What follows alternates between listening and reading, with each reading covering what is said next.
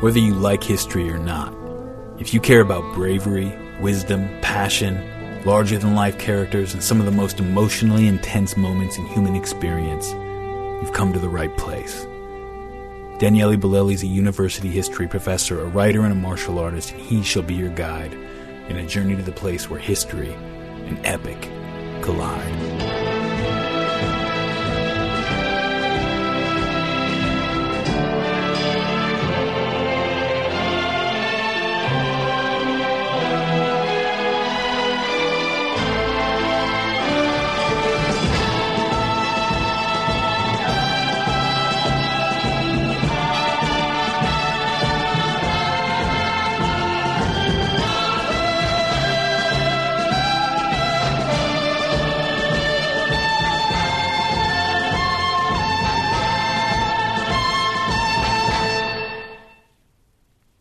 Each episode of History on Fire takes a monstrous amount of time and effort to produce.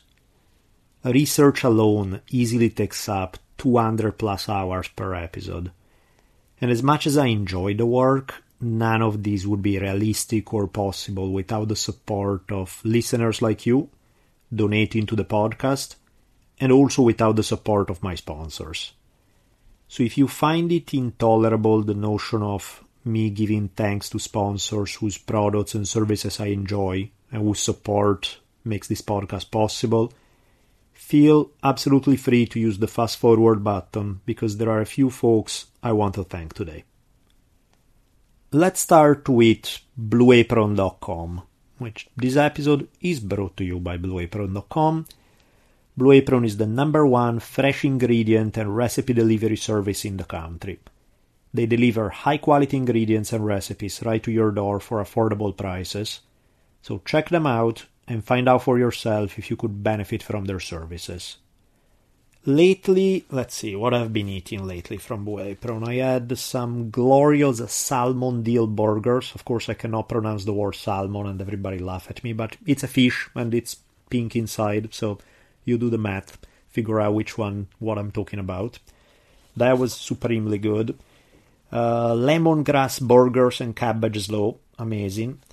We have, honestly, pretty much every single recipe I've ever received from Blue Apron. Even the ones that initially I'm like, is this gonna be good? I'm not so sure, let's give it a shot.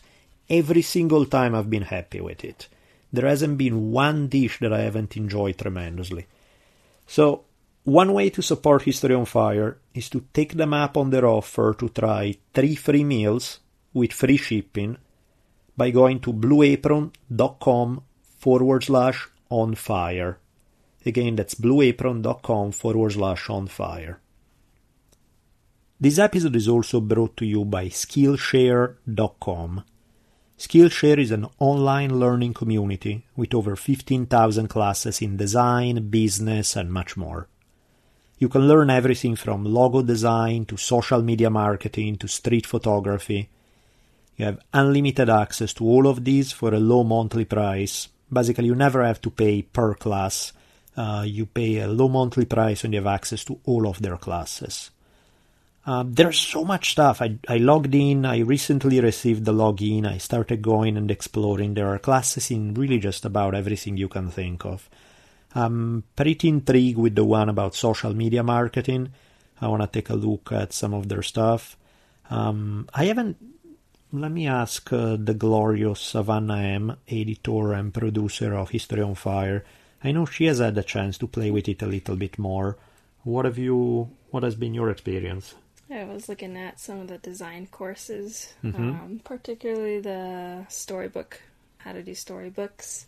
I just like the way the videos are organized, and they're really well done, clean, and it's really easy to browse through each of the categories. The website is really well put together. Beautiful. Awesome. I look forward to having a chance to play with it more myself.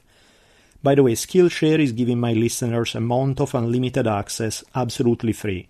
So go to www.skillshare.com/history to redeem your free month. Again, that's skillshare.com/history. Thank you also to Geek Nation Tours, which is a vacation company creating tours focusing on geek cultures, including conventions, movie locations, and more relevant to this podcast, to historical battlefields.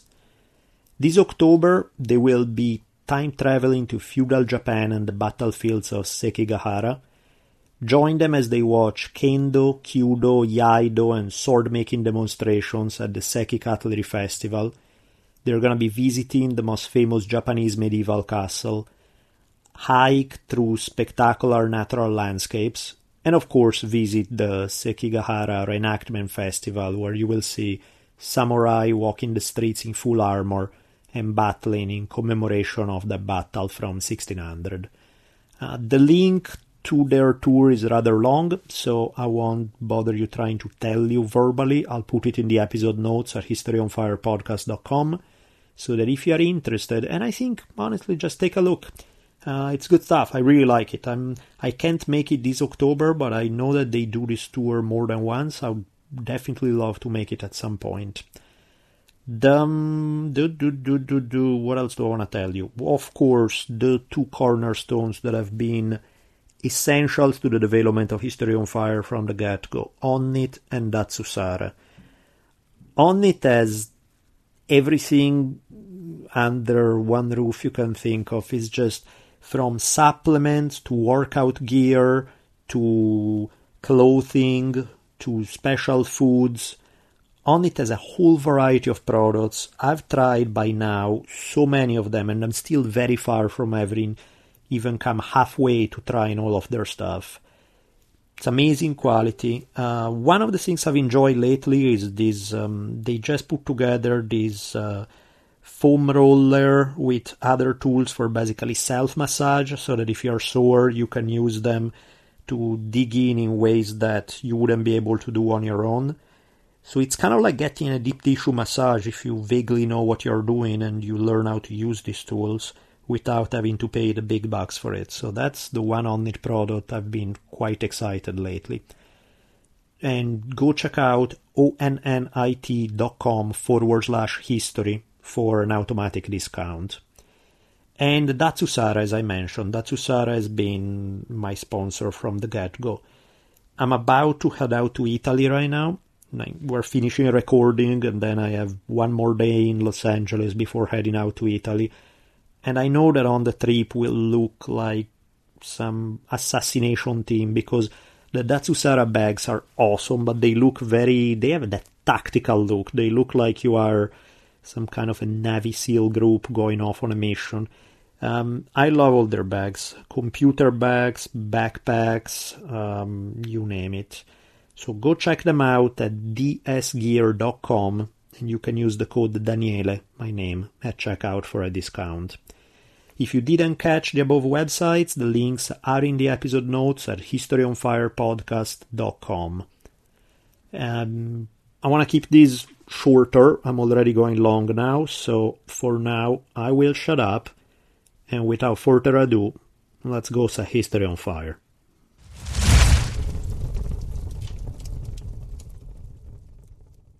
Okay, part 3 of this series about the conquest of Mexico is about to begin.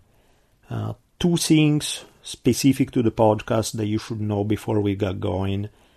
One is that a couple of months ago I released the special prequel episode to this series that is not available on iTunes, Stitcher, or any of the other formats through which History on Fire is distributed. I emailed this episode as a gift to anybody who had donated so far in 2017, but it's also available for sale at historyonfirepodcast.com. If I remember correctly, it's slightly less than 2 hours in length. Pretty sure. I think it's over an hour and a half, less than 2, somewhere around there. Price is not gonna put you in bankruptcy, I promise. It's fairly cheap. And it's an awesome tale that takes place about 100 years before the present story of the Spanish invasion of Mexico. So if you'd like to check it out, just go get it at historyonfirepodcast.com. Something else instead for which you have to pay $0 is something that has been put together by my friend Daryl Cooper from the Martyr Made podcast. He'll be running a series of episodes parallel to this series. Daryl is a master podcaster. His series about the genesis of the Israeli-Palestinian conflict is amazing. It's just incredible, the quality of work he has put together. And he has already released a couple of episodes, and by the time this is out, there are probably going to be 3 or 4 on themes related to the stuff that we discuss in this series. For example, he did one about cannibalism, he's going to do one about human sacrifice, all things that are very pertinent to Mexica culture. So, just wanted to let you know. I'll put a link to this as well in the episode notes. And now let's jump into our story. Welcome to part 3 in this ongoing series about the clash between the Spaniards and the Mexica Empire. There will be 4 parts to this series, so by the time you'll be done with this episode, you will be 75% through the whole thing. So, unless you don't mind jumping into the middle of a story, probably is a good idea to start out with part 1 and 2 in this series. And while you are at it, if you want to, you can check out also a prequel that's only available at the website historyonfirepodcast.com. It's not essential to understanding the story, but it was a really fun story to research and narrate, and it takes place about 100 years before the arrival of the Spaniards, so it helps set the context. In any case, when we left off last time at the end of part 2, after a few days of brutal fighting, Spaniards and Tlaxcalans had agreed to stop killing each other and decided to join forces instead. The Mexica Emperor Moctezuma was not too happy about it. He had been hoping that the Tlaxcalans would wipe out the Spaniards, since he himself didn't know how to handle them, and he was also hoping that the Tlaxcalans would be weakened enough by this fight so that he could come in and take them out. In other words, his hope was that these two people, both of whom he didn't like, he didn't like the Spaniards, he didn't like the Tlaxcalans, he was hoping that they would just kill each other, but that's not the way it worked out. So, disturbed by the news of the Spanish victory and their subsequent alliance with the Tlaxcalans, Moctezuma tried to put on a good face by sending messengers congratulating Cortés for the victory over his enemies, and also trying to convince Cortés not to ally himself with what Moctezuma considered the traitorous Tlaxcalans. He said, you don't trust them, they are tricky people, all of that kind of stuff. Ignoring Moctezuma's advice, Cortés entered Tlaxcala on September 18, 1519, along with the entire Spanish force, as well as their Totonac allies, who had been fighting side by side with them over the last few days.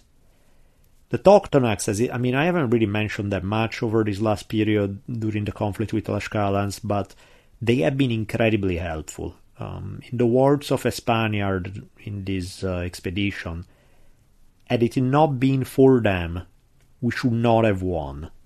So clearly the alliance with the Totonacs had already paid dividends.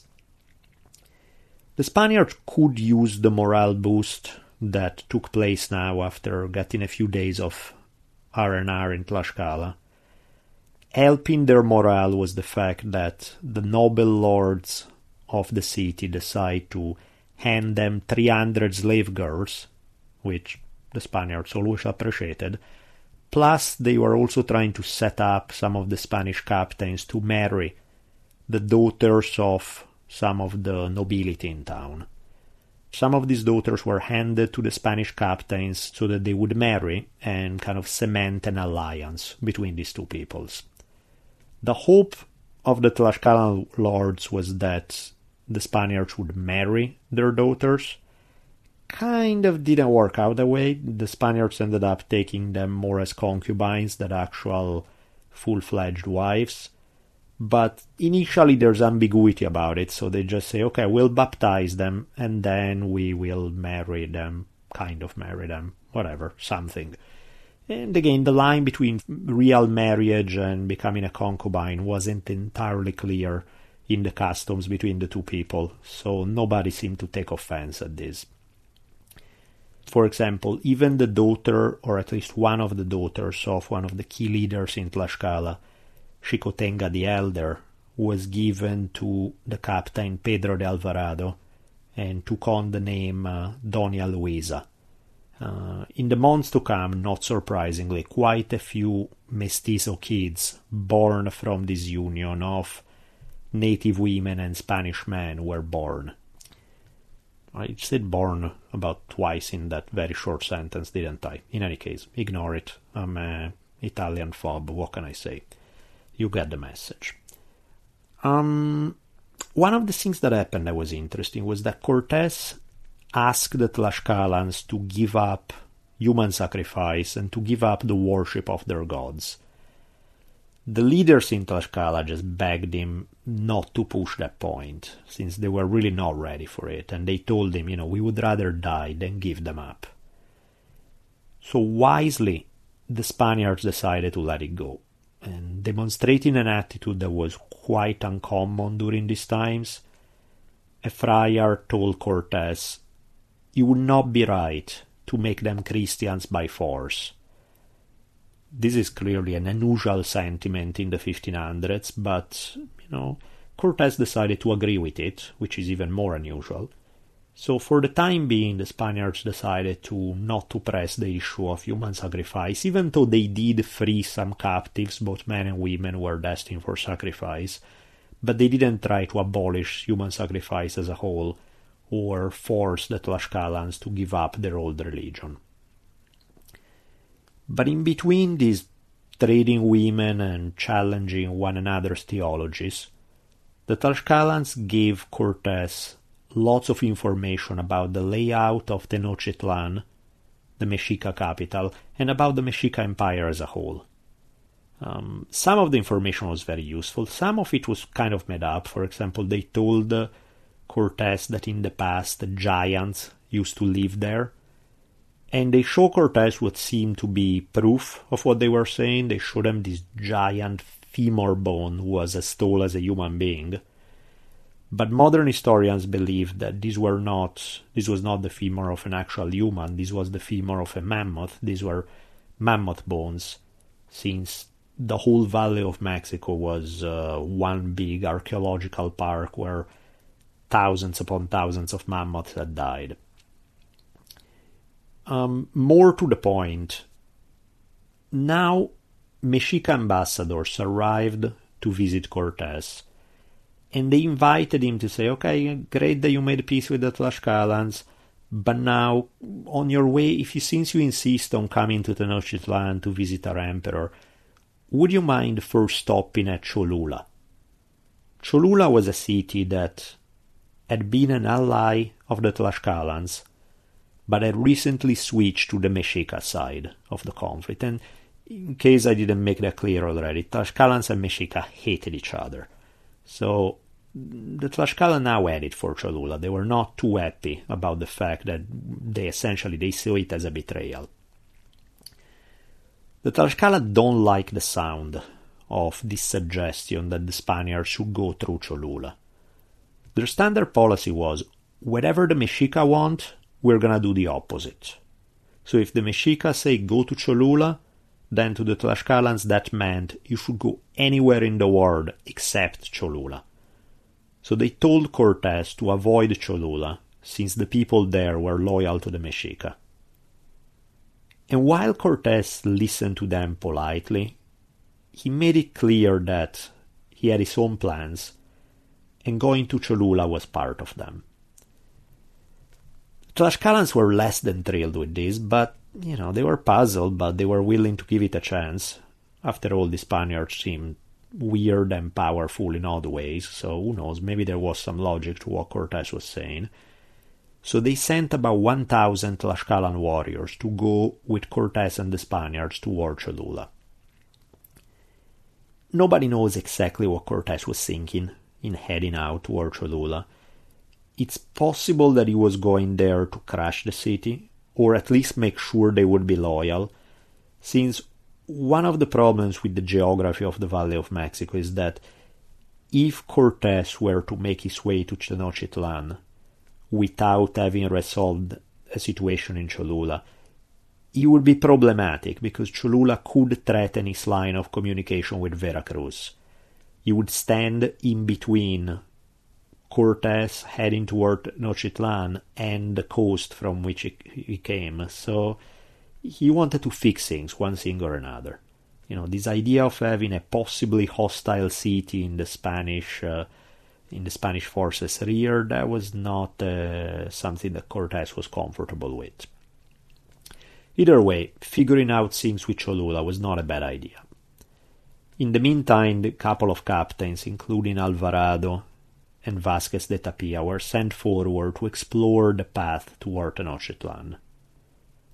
The Tlaxcalan, as they are getting to Cholula, the Tlaxcalan again warn Cortés that it's likely that they would be ambushed there, that the Cholulans would block the streets and use rocks from the roofs and do all these terrible things.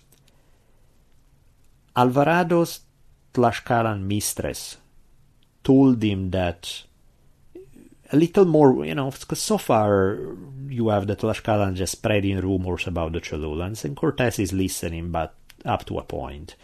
A little more worrisome is the fact that Alvarado's Tlaxcalan mistress told him that one of the Tlaxcalan commanders wasn't so fond of suddenly being buddy-buddy with the Spaniards. He probably was still a bit sore from a few days earlier when the Spaniards were mowing down Tlaxcalan warriors in battle, setting villages to the torch, and freeing Tlaxcala spies, but not before removing a few limbs from their bodies. So, the idea of making peace with the Spaniards had rubbed him the wrong way, and apparently he was ready to conspire with the Cholulans against the Spaniards. To avoid this scenario, but also trying not to make a big deal out of it, Cortés had him secretly strangled, and, so you can put an X on this guy and whatever his plans were. So it turns out this was quite useful pillow talk between Alvarado and this Tlaxcalan mistress. When they arrived at Cholula, the inhabitants of the city welcomed the Spaniards, but they asked that the Tlaxcalans not be allowed to enter the city, because by now they were enemies with one another. Cortés said, fine, no problem. The Totonacs, however, did go with the Spaniards. They entered Cholula, and apparently they were all welcome there. During the initial meeting, Cortés, as usual, tried to convince them to give up their gods. As usual, the locals refuse. But at least they seem okay with the idea of swearing obedience to the Spanish king. The Spaniards are given a lot of food and lodging in the city. Cholula was no small provincial village. It is said that the city had been inhabited for possibly 1,000 years. They had one of the very largest pyramids in the whole world, and some estimates suggest that it may have had up to 200,000 people living there. Some people suggest this estimate may be a bit inflated. In any case, this was a big place. It was a very, very large city. According to some sources, but again, it's very hard to figure out the truth, Moctezuma had secretly sent 20,000 warriors close to Cholula ready to attack the Spaniards. And he had asked the Cholulans to trap the Spaniards there, and then, if everything went well, they could keep 20 of them to sacrifice to the gods. Keep in mind, this is highly speculative. Some people say that this is what happened, other people say no, it's very unlikely that this took place. Nobody knows for sure. In any case, after a couple of days of hanging out in Cholula, the Spaniards began to notice a mood change. Food was not forthcoming anymore. During the negotiations, one of the Cholula leaders let it slip out that Moctezuma had ordered that they would not give any more food to the Spaniards, and that the Spaniards should not be allowed to go to Tenochtitlan. The Totonacs came in around this time, and it's whispered in Cortés' ear, saying, look, the Tlaxcalans may be right. The inhabitants here are planning to attack. We have found holes in some of the streets that have been covered with wood, but there were pits there with stakes planted so that Spanish horses would just trip over them and get impaled there. Some Tlaxcalans also make their way into the city and tell Cortés, and I quote here, "Be careful, for this city is hostile. We know that they sacrificed last night to their god of war. They offered him 7 persons, 5 of them children, so that he should give them victory over you. And we have seen them moving all their baggage and women out of the city." So this is clearly, if this is true, this is worrisome stuff. Cortés replied to the Tlaxcalans with the words they had wanted to hear. Cortés' message to them is, get ready. In one of his usual strategic lies, Cortés told the Cholulans that he was planning to leave, so if they could please provide 2,000 warriors for the trip. The Cholulans were only too happy, because they figured they could catch the Spaniards between their own 2,000 warriors and the Mexica forces that were supposedly nearby. Remember the lady we discussed in episode 2, Malintzin, sometimes referred to as La Malinche? I mentioned how important she was, and yet, some of the primary sources, they all insist on what a big role she played during the whole expedition, and yet they tell us so little about her. Well, this is one of the cases where they do tell us about her. The story goes that she visited with some of the local people, the inhabitants of the city, and that the wife of a local leader took a liking to her, and so she warned Malintzin to stay away from the Spaniards, since they will soon be killed in their sleep. She told her to, forget the Spaniards, come to my house instead, and you can then become my daughter-in-law. You can marry my son, but please stay away from the Spaniards. It's not a good idea. And, I know all this because my husband is a captain and they are preparing their move. Malintzin supposedly played the role pretending to have zero loyalty to the Spaniards, that yes, she was down with this plan, and she just said, look, I need to return to the Spanish camp to collect all my belongings, and then I'll be right back. But what she did instead is return to the Spanish camp and tell everything to Cortés.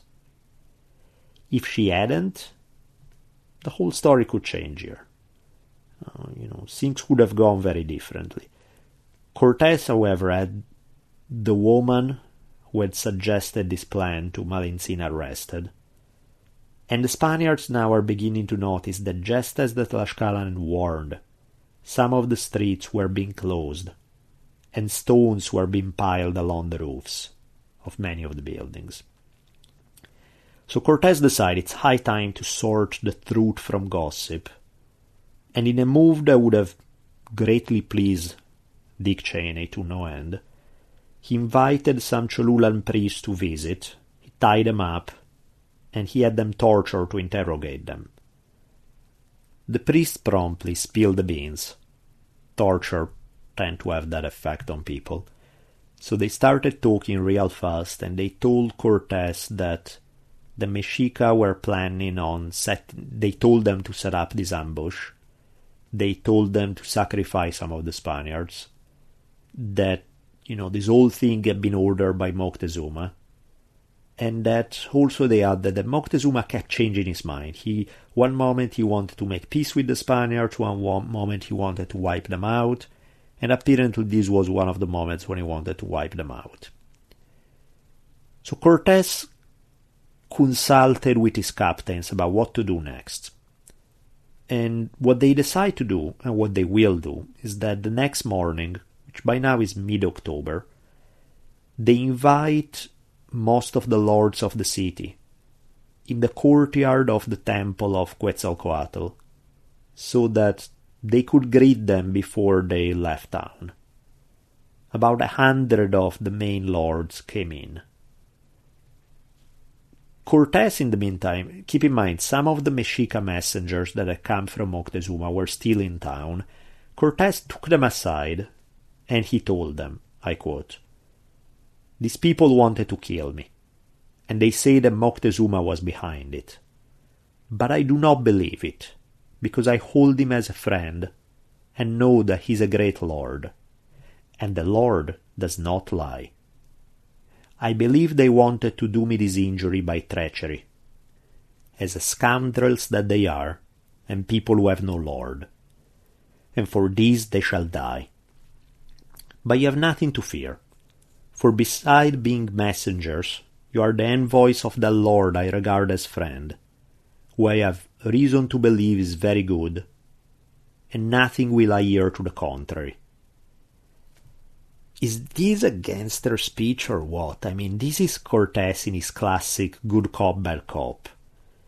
You know, he's telling them, I have to punish these bad Cholulans, but you have nothing to worry about, because I know you're loyal, and your Emperor Moctezuma is a good guy, you know. He's clearly just giving them a warning. But he's couching it in this good cop speech. So after this good cop speech, he's going to deliver some very bad cop action, sending a not subtle message to Moctezuma in voice. In the words of Bernal Diaz, "Though it was early when the Cholulan warriors arrived, we were already quite prepared for what had to be done. Soldiers with swords and shields were stationed at the gate of the great court, so as not to let a single armed Indian escape. So what happened is the Spaniards closed the doors, closed many of the entrances to the area. Cortés gave the signal, and the Spaniards attacked. They killed all of the 100 lords who had come to meet them, plus many more people who were close to the courtyard. By now the Tlaxcalans stormed into the town. The Totonacs also started sacking the town. So the Tlaxcalans attacking from outside the city, they managed to enter and start pillaging left and right. Many of the high priests threw themselves from the top of the pyramids. They jumped rather than being captured. It's hard to call it a battle, because really only one side was armed and fighting, but this leads to a couple of days of pillaging the city. It's estimated that somewhere between low estimates suggest 3,000 people, high estimates suggest 30,000 people were killed at this time, depending on which sources you listen to. Making clear that he was the new sheriff in town, Cortés now picked the new leader of Cholula. After killing pretty much everybody else, he had an easy time saying, anybody disagree with the guy I pick? Clearly nobody did. Upon hearing what happened, and again, this according to some sources, we don't know if it's 100% true or not, but supposedly upon hearing what happened, the Mexica army that was stationed a few miles from Cholula fled. At least that's what is believed by those historians who believe that there was a Mexica army. Some are not so sure about it. Bernal Diaz wrote that he heard from a good source that Moctezuma, upon receiving this news, panicked and shut himself in for 2 days, making human sacrifices to Huitzilopochtli, the Mexica war god. And he heard the god speaking back to him, saying, deny responsibility, pretend that you had nothing to do with it, and invite the Spaniards and show them some friendship.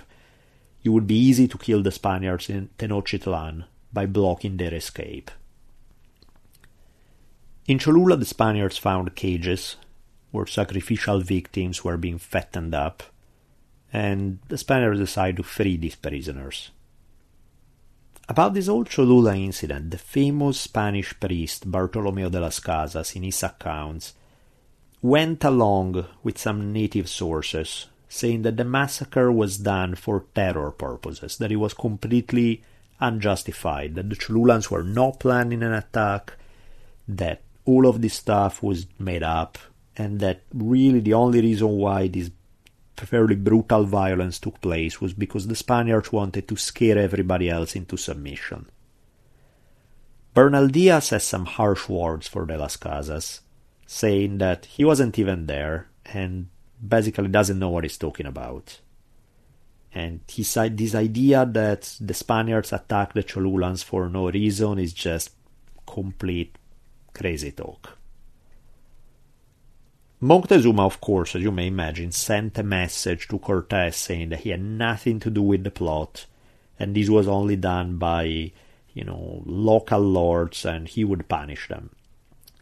Historian Camilla Townsend believes the massacre at Cholula took place because the Tlaxcalans fed the Spaniards fake information to get rid of the current Cholulan leadership that had moved away from an alliance with them to an alliance with the Mexica. Which, sure, it's possible, but obviously can't be proven. Back to that whole idea that we discussed in the previous episode about whether the locals, whether the Mexica and other people believed that Cortés was a reincarnation of Quetzalcoatl. Well, clearly it's kind of hard to believe this. If they ever did believe it before, it's hard to continue believing it now, since Cortés had promptly sacked the temple of Quetzalcoatl in the city. It does not seem the thing that Quetzalcoatl himself would do. The Tlaxcalans say, okay, great job on this victory at Cholula, but there are good chances that if you're going into Tenochtitlan, you're going to be attacked, so we're going to send warriors to come with you to help you. The Totonacs say, look, we've been lucky so far, we've been doing a great job, but we're afraid to get killed. The Mexica mean business. They are not the Cholulans, they are not the people we've faced so far. We want to go back home. And Cortés tried real hard to convince them to go on, but realizing they wouldn't budge, he gave them a bunch of gifts and sent them home. On their slow way toward Tenochtitlan, in many towns, Cortés ran into local people complaining that the Mexica would rape their wives and daughters in front of them and would make the men work like slaves. So these were subject towns, were quite upset, they were complaining about Mexica rules. The Tlaxcalans in the meantime kept insisting, don't go to Tenochtitlan, they are going to kill you. And Cortés replied, only God has the power to kill us. We're not worrying about any human enemy. The Mexica keep doing the thing they have been doing, which hasn't been working, but somehow they think that now it will work. They keep giving the Spaniards a whole lot of gold, but they also say, please don't come to Tenochtitlan. Many of the local population may, even though we like you, we meaning Moctezuma and the nobility, some of the locals wouldn't understand and will try to fight you, and plus the road over here is bad and we don't have a lot of food. And, nothing that Cortés would listen to. Cortés replied, basically deflecting responsibility for his choice, and he said, I can't go back, or my king will be mad at me. Moctezuma, by now, is clearly getting desperate. At one point, he sent a man pretending to be him, pretending to be Moctezuma, figuring that since Cortés was insisting on meeting him, well, great, he could meet this other guy. Then the Spaniards could be happy and they would leave. This move tells you a lot about how terrible Moctezuma's decision-making was at this point. It's not really clear. Who did he think he was going to fool? I mean, the Tlaxcalan took a look at this guy who was sent as here is Moctezuma. They took a look for probably 0.5 seconds and immediately told the Spaniards that's not Moctezuma. Cortés laughed at this guy and said, come on, stop lying. I quote Cortés' words. He said, go home. Why do you lie to us? Whom do you take us to be? You cannot mock us, nor make us stupid, nor flatter us, nor become our eyes, nor trick us, nor misdirect our gaze, nor turn us back, nor destroy us, nor dazzle us, nor cast mud in our eyes. You are not he, meaning you're not Moctezuma. And then Cortés continued, now Moctezuma cannot hide from us. He cannot take refuge from us. Where, after all, can he go? Is he perhaps a bird that he can fly away? Or can he burrow under the earth? Is there somewhere a mountain pierced by a hole which he can enter? We shall see him. We shall not fail to look him in the face. We shall hear what he has to say. This speech actually reminds me a lot of the reggae song Downpressor Man, made famous by Peter Tosh. I'm not totally sure, but I think I quoted Downpressor Man already during the series about the 10,000, Xenophon's story about the Greek expedition in Persia. I think. Not sure. In any case, it seems to be fitting now. If you check out the lyrics of Downpressor Man, they seem to be almost inspired by Cortés. Well, maybe not, but close enough. In any case, upon hearing this reply, we can probably imagine that Moctezuma found himself in urgent need of adult diapers. If he wasn't already scared before, now he definitely has reason. And in case he wasn't creeped out enough, he heard from some of his shamans who had visited the Spaniards that on the way back, walking back toward Tenochtitlan, they had run into a drunken man who was bound with ropes. Now, that's already kind of a weird sight. You come upon this drunken guy bound with ropes on the road, and this man told them that Tenochtitlan would soon be no more. He told them, look toward the lake. So, by now they were coming at the edges of the lake. They were coming in the area where, from a distance they could see the lake far away. He told them to look at the lake from a distance. And when they turned, they all saw Tenochtitlan burning and fighting going on. Now, this was not something that was actually happening there, but it was like a vision, almost like a prophecy of what was to come. And to make things even creepier, when they turned back, the drunken man who was bound, who told them this story, had just vanished. He had disappeared. So the shaman told Moctezuma that they believed that the drunken man was Tezcatlipoca, one of the trickster gods of the Mexica pantheon. Most Mexica were ready to fight every inch of the way against the Spaniards, but Moctezuma was not so sure that this was the right thing to do. The story goes that Moctezuma kept crying and praying to the gods, trying to figure out what to do. And pulling the same Blues Brothers routine he has already done. In case you're wondering what I'm referring to, I believe in episode 2 I discussed the whole Blues Brother excuse that Moctezuma was giving. He kept sending gold to the Spaniards and telling Cortés, look, don't come, I'm sick. No, wait, don't come, the road is too bad. My people don't like the visit. The trip is gonna be dangerous.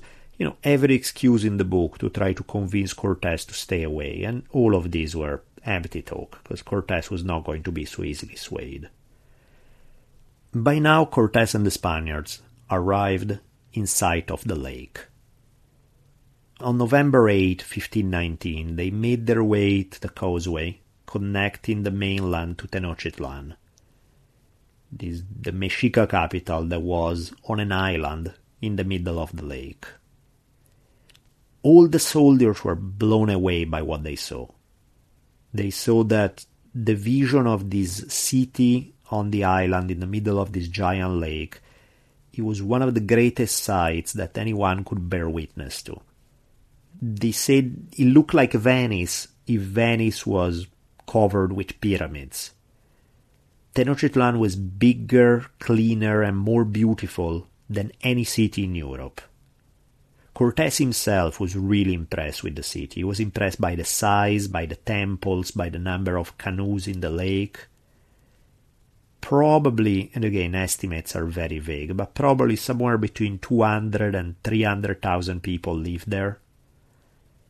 The whole Valley of Mexico was, beside the Tenochtitlan itself in the center of the lake. There were lots of towns around the lake.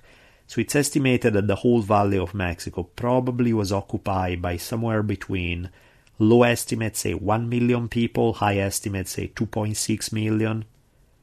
No one knows for sure. To give you an idea for frame of reference, Paris at this time had at most 150,000 people and probably less. So this was clearly a highly complex civilization. I'm going to quote for you regarding what they saw when they were coming upon the scene. He said, I believe this is Bernal Diaz. I didn't write it in my notes, but I'm fairly sure that's Diaz. And when we saw all those cities and villages built in the water, and other great towns on dry land, and that straight and level causeway leading to Mexico, we were astounded.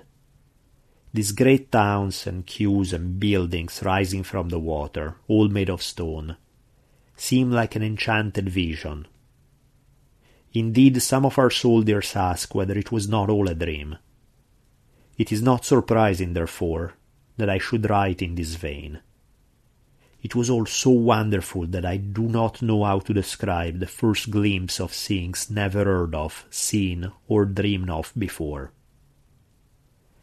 And yet, despite this amazing vision that Diaz is describing, giving us a hint of what's to come, Diaz continues saying, "But today, all that I then saw is overthrown and destroyed.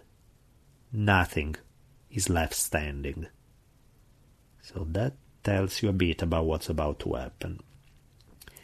The Mexica were equally puzzled by the sight in front of them. The arrival of the Spanish armies with their Tlaxcalan allies. They were used enough to the Tlaxcalans, but seeing the Spaniards, their white skin, their shining armor, their horses, the dogs, all of that stuff was very puzzling. And the fact that the Tlaxcalan were allied with the Spaniards, were singing upon coming into the city. They were singing as if for war. That did not reassure the Mexica. There were barely over 400 Spaniards at this time in this mission, and a few thousand Tlaxcalan allies entering Tenochtitlan. This clearly was a pretty gutsy move. In what men in all the world have shown such daring? There's no argument that these guys were gutsy, for sure. The Tlaxcalans in particular must have been thrilled entering their enemies' cities with weapons in hand. The only time a Tlaxcalan ever made it to Tenochtitlan was tied up, with a rope around his neck and brought to be sacrificed on the Mexica pyramids. So this signaled a shift in their relation. Now, the key moment, or rather a key moment in this story arrived now. Despite how much he had tried to avoid it, now Moctezuma finally accepted to meet with Cortés.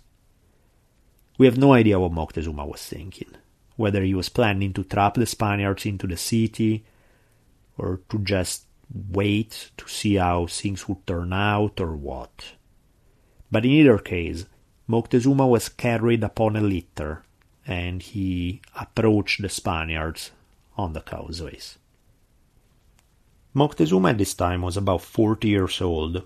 It said that he was fairly tall, not particularly dark-skinned, and he arrived at this point. Promptly there was an exchange of gifts taking place. Cortés tried to hug him, to give him a big hug, which I guess in Spain wasn't such a big deal, but among the Mexica there was definitely a no-no. You don't just go out and hug the emperor. That's not the way it works. So some of Moctezuma's attendants stopped him from doing it. But they were okay with Cortés shaking hands with Moctezuma. To give you an idea, to put this in context, the Mexica had the death penalty for anyone daring to look at Moctezuma's face without authorization. So you can imagine how freaked out they were by this guy trying to hug their emperor. They try to put their best face forward, though. They exchanged necklaces.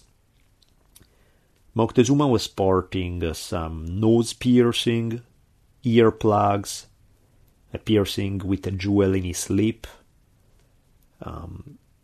Diaz described a little bit the scene of what he saw around. He said, "Who could count the multitude of men, women and children, which had come out on the roofs, in their boats on the canals, or in the streets to see us? It was a wonderful sight, and as I write, it all passes before my eyes, as it were yesterday." Keep in mind that Diaz wrote his whole narration of the events decades after the fact. So when he says, I can still see it, it's as if it just happened yesterday. This is not a guy who was writing 3 months later. This is happening, he's emphasizing how much this has stuck with him for his whole life. The Spaniards were invited to set up home at the palace of Moctezuma's father. Moctezuma's father had long been dead, but in any case, the palace that used to belong to him in the central part of the city. This happened on November 8, 1519. Spaniards were offered food, lodging. It's unclear what Moctezuma actually said during this exchange, but Cortés supposedly decided to interpret that Moctezuma had told him that he accepted becoming a vassal of the King of Spain. And Cortés replied, "Have confidence, Moctezuma. Fear nothing. We love you greatly." This goes under the file famous last words. If Cortés, who basically lied even in his sleep, said, "Fear nothing, we love you greatly," then you really know it's time to get really scared.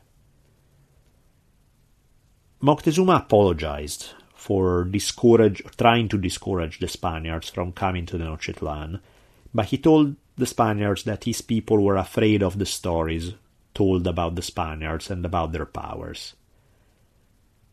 After the initial pleasantries, one of the first speeches that Cortés gave to Moctezuma was about one of his pet peeves, the idea of the superiority of Christianity, of how they should all become Christians.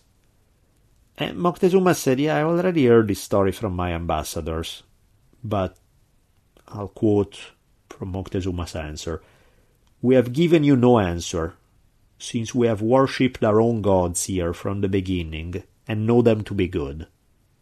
No doubt yours are good also." Here is Moctezuma is trying to be a nice guy. "But do not trouble to tell us any more about them at present." In other words, great that you have your religion and you like it, we have ours and we like it. Can you stop bugging us about trying to change us? While these initial dialogues were taking place, the Spaniards started exploring the beauty of the city and the Mexica customs. Among the cultural practices that puzzled the Spaniards was the fact that the Mexica washed themselves multiple times a day. The Spaniards were more of the, "Hey look, spring has arrived, it's time to take a bath" school of thought. Their thinking was that paying much attention to the body was seen as opening the door to sin. So the Spaniards were really not that big on bathing. Personal hygiene was not high up on their priority list. So seeing the natives bathing multiple times a day, they thought it was really weird.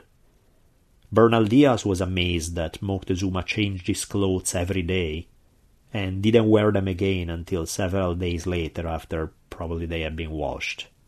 For Diaz was like, what a weird custom. Can you believe these guys change their clothes and they bathe? Weird people out here. As most rulers around the world, Moctezuma enjoyed constant amusement. Some of his favorite pastimes were having humpback dwarves singing and dancing around, having court jesters, musicians. It's kind of funny how these kind of things seem to be a big hit with many kings and queens around the world, even in cultures that never met each other. musicians, clowns, dwarves for some reason. All of this stuff is something that seems to often feature among the pastime of royalty. Moctezuma's palace was built on over 6 acres of land. The Spaniards around this time, they visit the market in Tlatelolco. Tlatelolco was a sister city of Tenochtitlan. It was basically right next door. It was kind of almost hard to tell where one city ended and the other began. In any case, the giant market in Tlatelolco was something that highly impressed the Spaniards. They said that they saw nothing, no market was ever half this big. In their whole lives, they'd never seen anything like it. They said that at the markets there were judges to make decisions about disputes between customers and sellers. If anybody was caught stealing some goods, they were executed on the spots. There was a slave market there. There were also a lot of prostitutes and gamblers frequented the area. The presence of lots of sex workers is something that the Spaniards notice quickly in the city. In the Florentine Codex, they describe these women as painting their faces, and then, I quote, these were women who found pleasure in their bodies, shameless, eating mushrooms. Because, one of the customs that was rather common among the Mexica was the use of hallucinogenic mushrooms, which was really fairly widespread in the population, but apparently many of the prostitutes were quite fond of this. There's really no report on whether the Spaniards did try these hallucinogenic mushrooms or not, so we're not entirely sure. But in Spain, the Spaniards were not... It's not that they never heard of psychedelics before.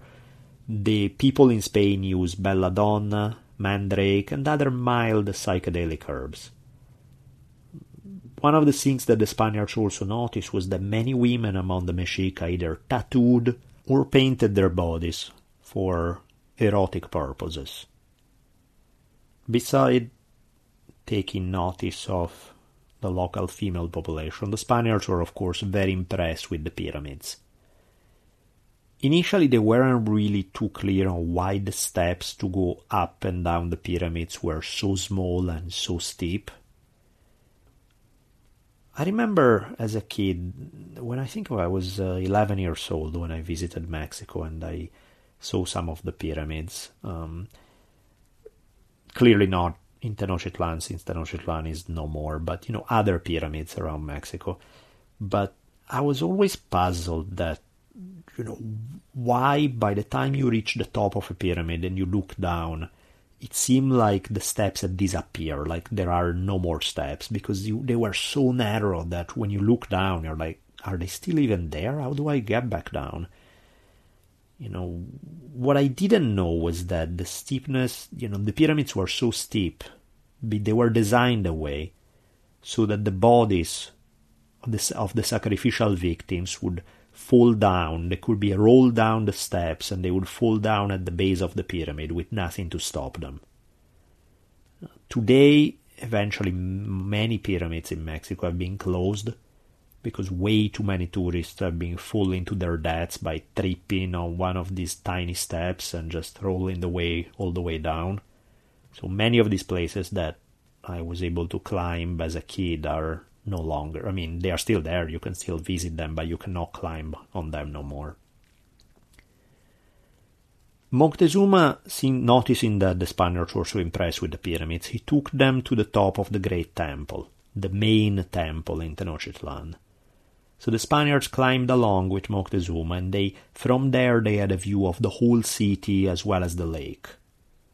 And again from Bernal Diaz, some of our soldiers who have been in many parts of the world, in Constantinople, in Rome, and all over Italy, said that they had never seen a market so well laid out, so large, so orderly, and so full of people. This is still referring to the Tlatelolco market, that they could now get a view from the top of the Great Temple. They were also shown, the Spaniards were shown the statues of the Mexica gods, and the shrines, which were covered in blood. Diaz said that next to the shrine it stank worse than slaughterhouses in Spain. Again, in his words, they kept a very large drum there, and when they beat it, the sounds was most dismal, like some music from the infernal regions, as you might say, and it could be heard for 6 miles away. So, Cortés now, he pressed the issue further. He said, how can a wise lord like you, Moctezuma, worship devils? And Moctezuma had been tremendously meek until this point, but Cortés had touched a sensitive spot, so he got really mad that he said he should have never brought Cortés up there had he known that he was going to say such insulting things. Bernal Diaz report in the following way, the Moctezuma speech. He said, if I had known that you were going to say these terrible things, I would have not shown you my gods. We hold them to be very good. They give us health and rain and good crops and weather, and all the victories we desire. So we are bound to worship them and sacrifice to them, and I beg you to say nothing more against them. The speech was forceful enough that it convinced Cortés to make a rare apology. He did ask, however, to allow the Spaniards to put up a picture of the Virgin Mary inside the temple. Moctezuma was not bothered by the idea of adding the Virgin Mary into the temple. He was bothered by the exclusive approach that the Spaniards had, which basically said our religion is the only good one, everything else needs to go away. He was still a bit bent out of shape about it, so he said he was going to stay behind. The Spaniards could go back to the palace where they were staying, but he himself would stay behind to make amends to the gods for having brought disrespectful Spaniards to the temple. By the time the Spaniards leave the great temple at Tenochtitlan, they get back to the palace where they were housed, and they find out that one of Cortés' carpenters had found signs that a door in the palace had been recently blocked. So the Spaniards got curious, why did they block it, what's behind it? So they opened it and found out that there was a lot of treasure that belonged to Moctezuma's deceased father had been hidden in there. And so they promptly decide to help themselves to it. They are, however, worried, because first they got on Moctezuma's nerves by insulting the Mexica gods. Now they are pillaging Moctezuma's father's treasure. So clearly, they know they are doing stuff that could get on the wrong side of the Mexica. And they begin to worry that if the Mexica decide to remove some of the bridges connecting the city to the mainland, the Spaniards would be cut off from the mainland and be trapped. So that's going through the back of their mind. Just as these annoying thoughts are spoiling their happy pillaging, messengers from Tlaxcala arrive with less than thrilling news. They tell Cortés that his lieutenant in Veracruz, because if you recall, the Spaniards had left some men in Veracruz along the coast at this settlement they had created. Cortés' lieutenant, Juan de Escalante, had been killed along with 6 other Spaniards and several allied Totonacs. How was he killed? What happened? What was going on? Well, here is what happened. Some Mexica had stopped by to visit the Totonacs, and they had asked for tribute. Escalante had said, no way, no, the Totonacs are under our protection, you cannot get tribute out of them. So this led to a fight, which led to the deaths. Along the way, the Mexica even captured a Spaniard during this small conflict, who was promptly sacrificed. And then they chop off his head and sent his head back to Tenochtitlan for Moctezuma to see. And Moctezuma responded the way he normally does to pretty much everything. He panicked. He had not sent the order to have a fight with the Spaniards, and now he begins to freak out at the idea that some of his subjects are forcing a confrontation with the Spaniards. This not only is bad news for Moctezuma, it's definitely bad news for the Spaniards, because now several of the Totonac towns stop supporting the Spaniards, thinking, well, if you don't have the strength to protect us, what's the point of allying ourselves with you? So now in this very delicate situation, Cortés managed to find something good in it. He finds that he now has the perfect excuse for his next move. And his next move is a rather bold one. He plans on kidnapping Moctezuma to make sure that his Mexica subject would not attack the Spaniards. Many of Cortés' captains say, look, we better take him now rather than wait for them to attack. They had noticed that the Mexica were getting less and less polite. They were picking up on the signs that they were quickly wearing out their welcome in Tenochtitlan. So they all agreed that it was time for action. So Cortés, along with 5 of his main captains, including Pedro de Alvarado, Gonzalo de Sandoval, Juan Velázquez de León, Francisco de Lugo, and Alonso de Avila, they all went to seek an audience with Moctezuma.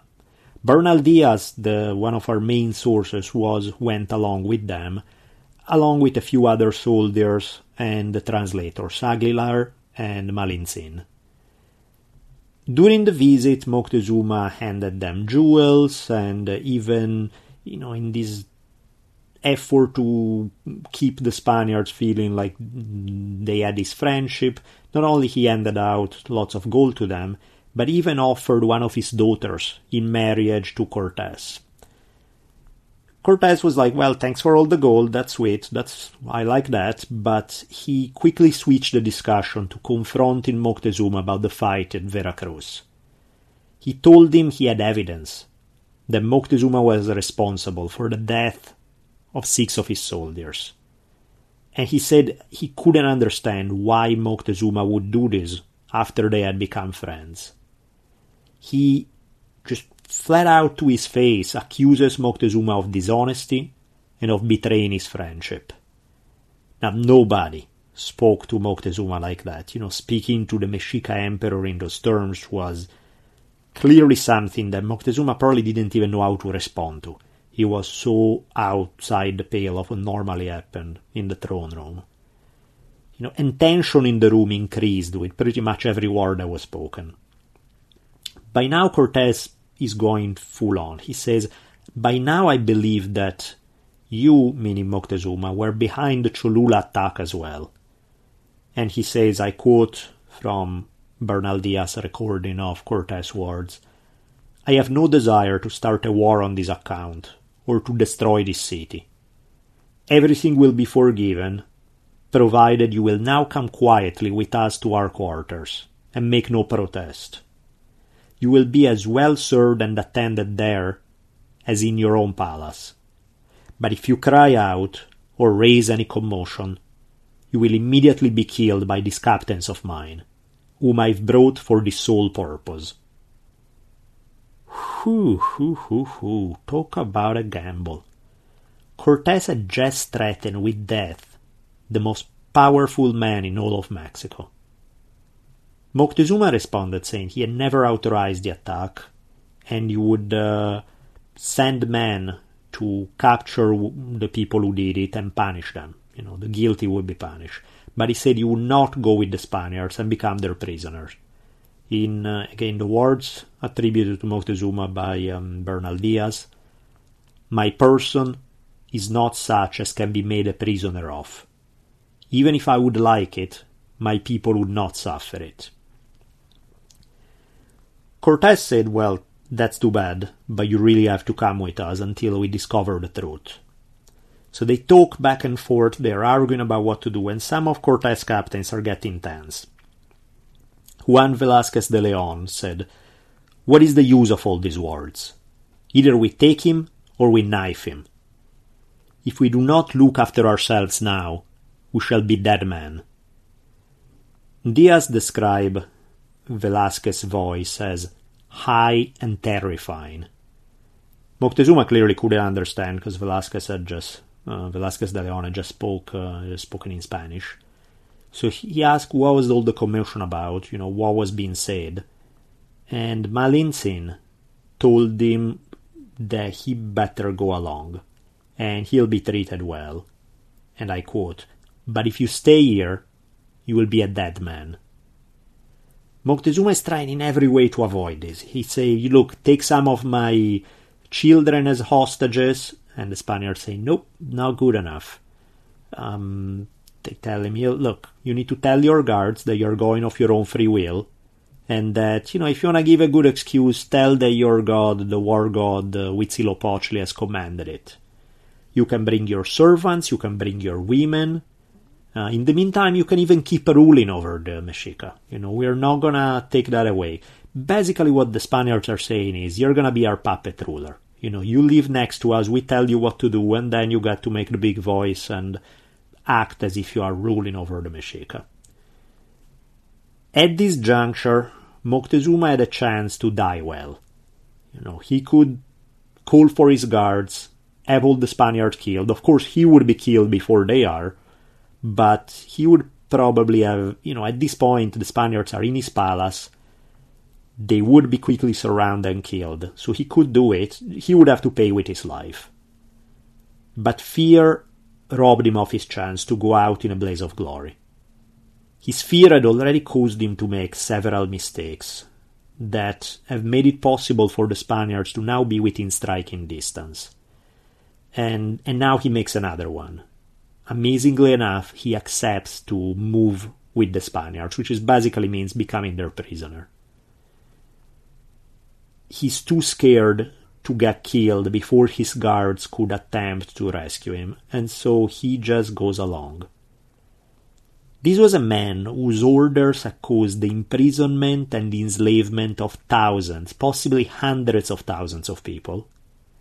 And now he gets to find out how captivity is not so fun once the roles are switched. Cortés clearly played his hand masterfully. The friendly behavior of the previous days had lulled Moctezuma in a false sense of security, so that he had not seen that the Spaniards were getting ready to make their move. He had lowered his defenses and let them get too close. And now all of the Mexica were going to pay dearly for this mistake. Obviously, the Mexica weren't stupid. It didn't take long for many of the nobles to realize that Moctezuma was a prisoner. Yes, he was treated well. He even got into this weird relationship with the Spaniards. He liked some of the guards who were watching over him day and night. These guys would crack jokes with him and make him laugh. But no matter how gilded the cage, it was still a cage. In the following days, things got even weirder, because the men who had killed Escalante and the other few Spaniards were now brought as prisoners in front of Cortés, and they said they didn't do it under Moctezuma's orders. They had acted independently. Later, however, probably after enough torture, they said that Moctezuma had ordered it. So, obviously we don't know. We have no idea if they changed their story just because if you torture people long enough, they'll tell you anything you want, or because Moctezuma had actually ordered it. It's hard to tell. But now Cortés faced Moctezuma and said he believed he had ordered it, but he liked him so much that he wouldn't let anyone hurt him. Again, that's the classic Cortés game of playing good cop, bad cop, in a way that really seemed to work on Moctezuma. First scare him, show him the possibility of something horrible happening to him, and then show him some love. Say, oh, but I like you so much that don't worry, I'll take care of you. Cortés, however, did not like so much the men who had killed Escalante, so he sentenced those men, 17 of them, to be burned to death in the square in front of the Great Pyramid. To add insult to injury, Moctezuma was brought along and forced to watch the execution of 17 of his men. These guys were tied up, set on fire, while still alive. Their screaming was the only sound throughout the plaza. Many Mexica gathered together to see what was happening, and they see some of their own people getting burned to death in front of their emperor, without their emperor intervening or doing anything. So the Mexica saw this burning in stunned silence. How could Moctezuma have allowed it? Theirs was the most powerful empire in the country, and yet, due to their emperor's lack of resolve, Here there were strangers who had made themselves at home and were even burning to death Mexica soldiers on the public square. You have to wonder about what was going on through the heads of most Mexica at this point. Cortés told Moctezuma he could go free now if he wanted. Moctezuma said thank you, but he knew that Cortés' offer was a bluff, since the captains wouldn't let him. Aguilar, one of the Spanish translator, he had told Moctezuma ahead of time that don't even think about taking Cortés' offer. So, Moctezuma understood that this was just an empty gesture and didn't take him up on it. For the following few months, Moctezuma seemed to still be ruling. He still had sex with his women, he still received visits, even went out of the city with the Spaniards to hunt. He would walk out, of course, under Spanish guards and watch ball games and visit his zoo. Cortés and Moctezuma even developed this really weird relationship where they would play games together and gamble together. In one occasion, Cortés had a soldier who had been disrespectful to Moctezuma flogged. Moctezuma regularly gave gifts to his guards. Our main source, Bernal Diaz, at one point asked Moctezuma if he could do him a favor, specifically the favor being, he was asking for a gift, what he desired most. And as it turns out, what he desired most was a pretty Mexica woman, and Moctezuma gave him one who was later called Doña Francisca.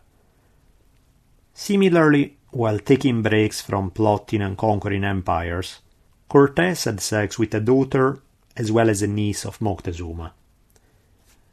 No comment there, interesting enough.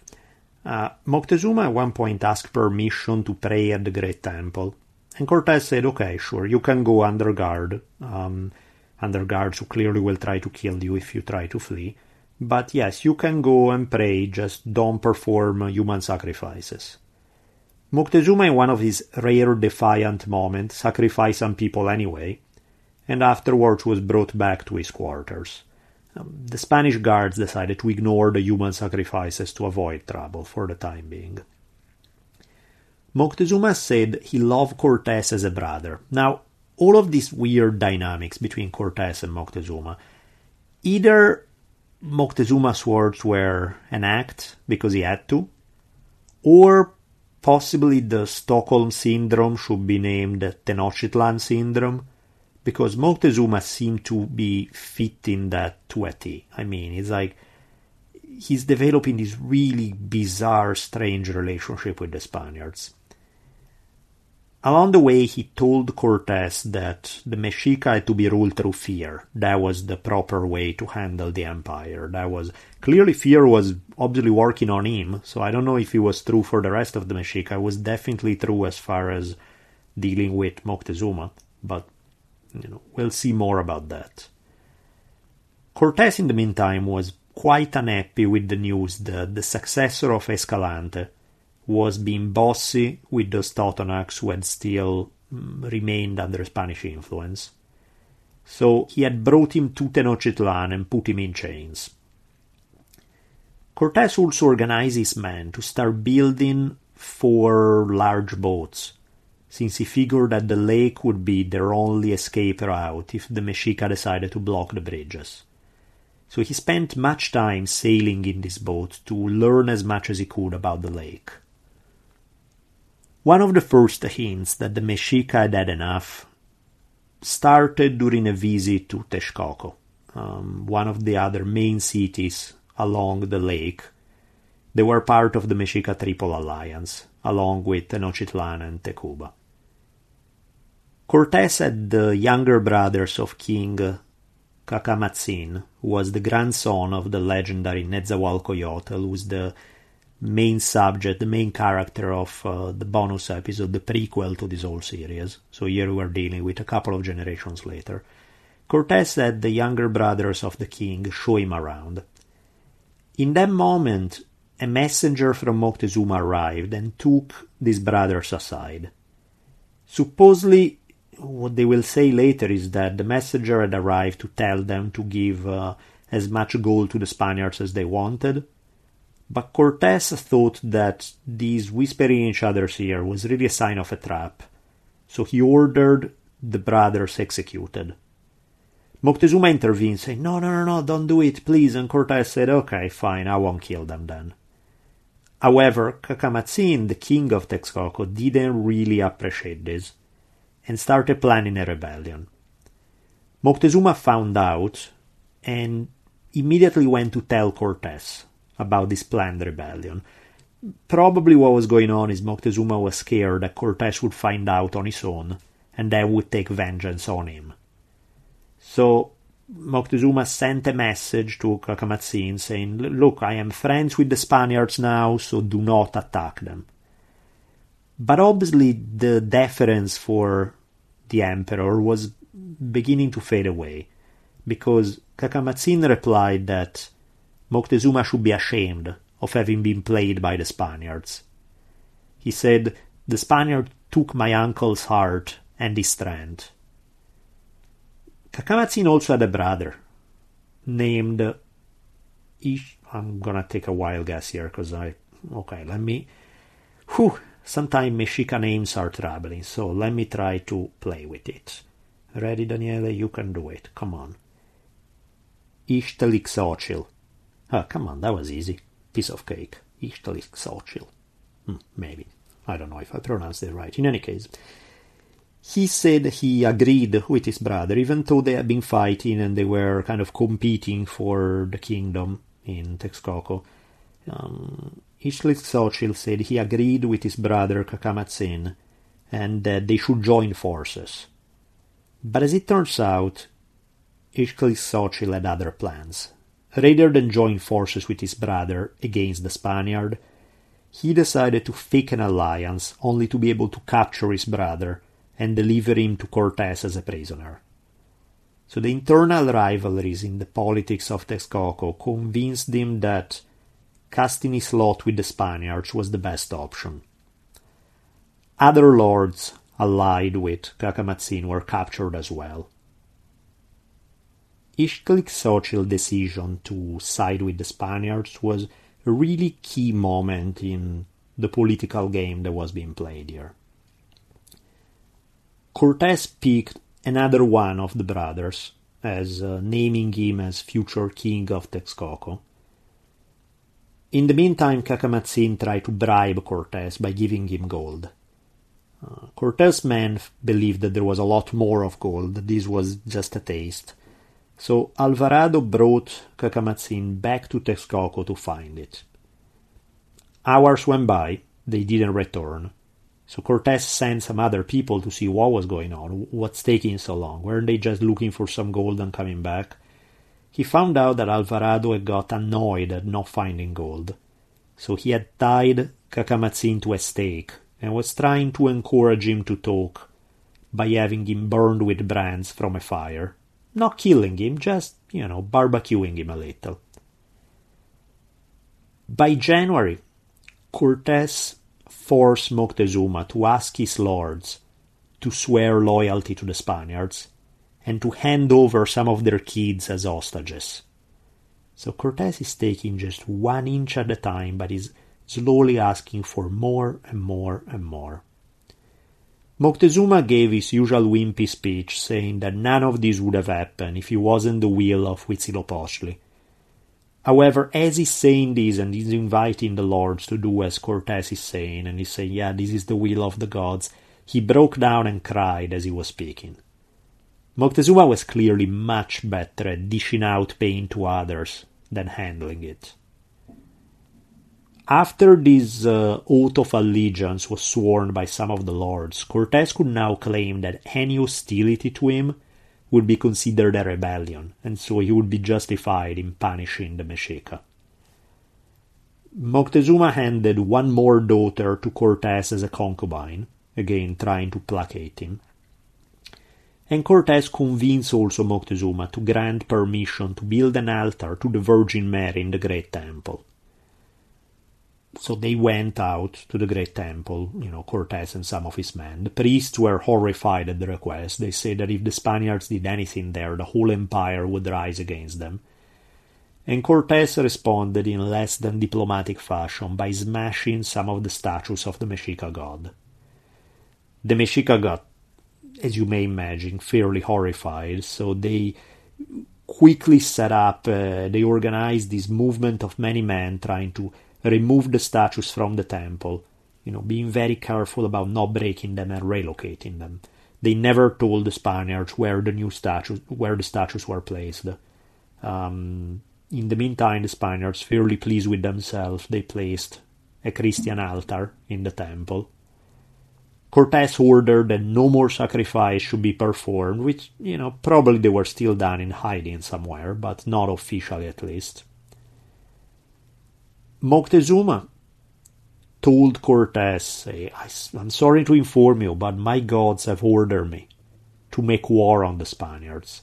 However, I don't want to, I really don't want to fight you guys. So he basically said, look, I'm gonna let you guys take anything you want and live in peace. It's funny how Moctezuma was clearly learning from Cortés, because both Cortés and Moctezuma were using the same technique of pretending to be nice, but arguing that other forces were bad cops pushing for certain action. In this case, Moctezuma is saying, look, it's my gods who are ordering me to start a war against you. I don't want to do it. You guys are nice. I like you. You're my friends. Just grab some gold and go home. Cortés had played this game long enough to not to fall for it. However, some Mexica were beginning to organize resistance. Cortés, well, he didn't fall for it, but he did play the game. He said, okay, we're gonna leave, but we have no ships on the coast, so Moctezuma, just be a darling and control your followers for a while. Just give us some time and then we'll be going soon enough. Obviously, despite all the polite words being tossed back and forth, tension is rising. Most of the Spaniards by now started sleeping in full armor with horses ready to go in case a battle started. In the words of Bernal Diaz, I grew so accustomed to going about armed and sleeping in the way I have described, that after the conquest of New Spain I kept the habit of sleeping in my clothes and without a bed. I slept better that way than on a mattress. What is more, I can only sleep for a short time at night. I have to get up and look at the sky and stars and walk about for a bit in the dew. That's probably a clear sign of PTSD on Bernal Diaz's part. Back in Spain in the meantime, what was going on? Because I remember all of this stuff, all of this expedition, none of this was authorized by the king. This is all in a curious legal limbo it's happening. So back in Spain, some people wanted to have Cortés and his men hanged as rebels. Others, however, were impressed with the gold that they were sending back. So the king of Spain okayed the meeting with the men sent by Cortés. And he asked to treat well the natives that they had brought with them. Despite this, several of the natives they brought with them died of European diseases, as you may imagine. And Cortés had picked these men well, the ones who were to go to Spain and convince the king that he should legitimize their mission, because these guys started handing out gold to many key figures around the king to try to get them on their side. When the governor of Cuba found out that Cortés was sending much gold back to the king, he decided to find other ways to stop them. Legally speaking, Velázquez, the governor of Cuba, probably had the law on his side. But while having the law on your side is a nice thing, Cortés had gold on his side, and that's an even better thing. And it was clearly gaining him lots of friends back in Spain. To make the whole thing more exciting, in case, this political corruption back home, this prospect of this showdown with the Mexica in Tenochtitlan, one more thing happened to add to the complexity of the situation. In April 1520, news arrived from Veracruz that 18 Spanish warships had just arrived on the coast. Cortés understood at once that the governor of Cuba, Diego Velázquez, had sent someone to look for him to settle the score, and the visit was not going to be friendly.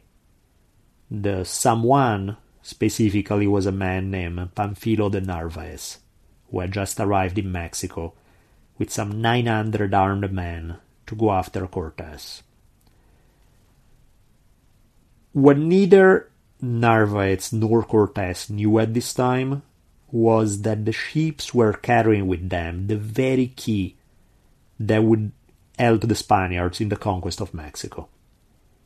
Because realistically, no matter how well Cortés had orchestrated things so far, once the Mexica would find a way to get rid of Moctezuma and his weak leadership, they were very likely to be able to crush Cortés and his men.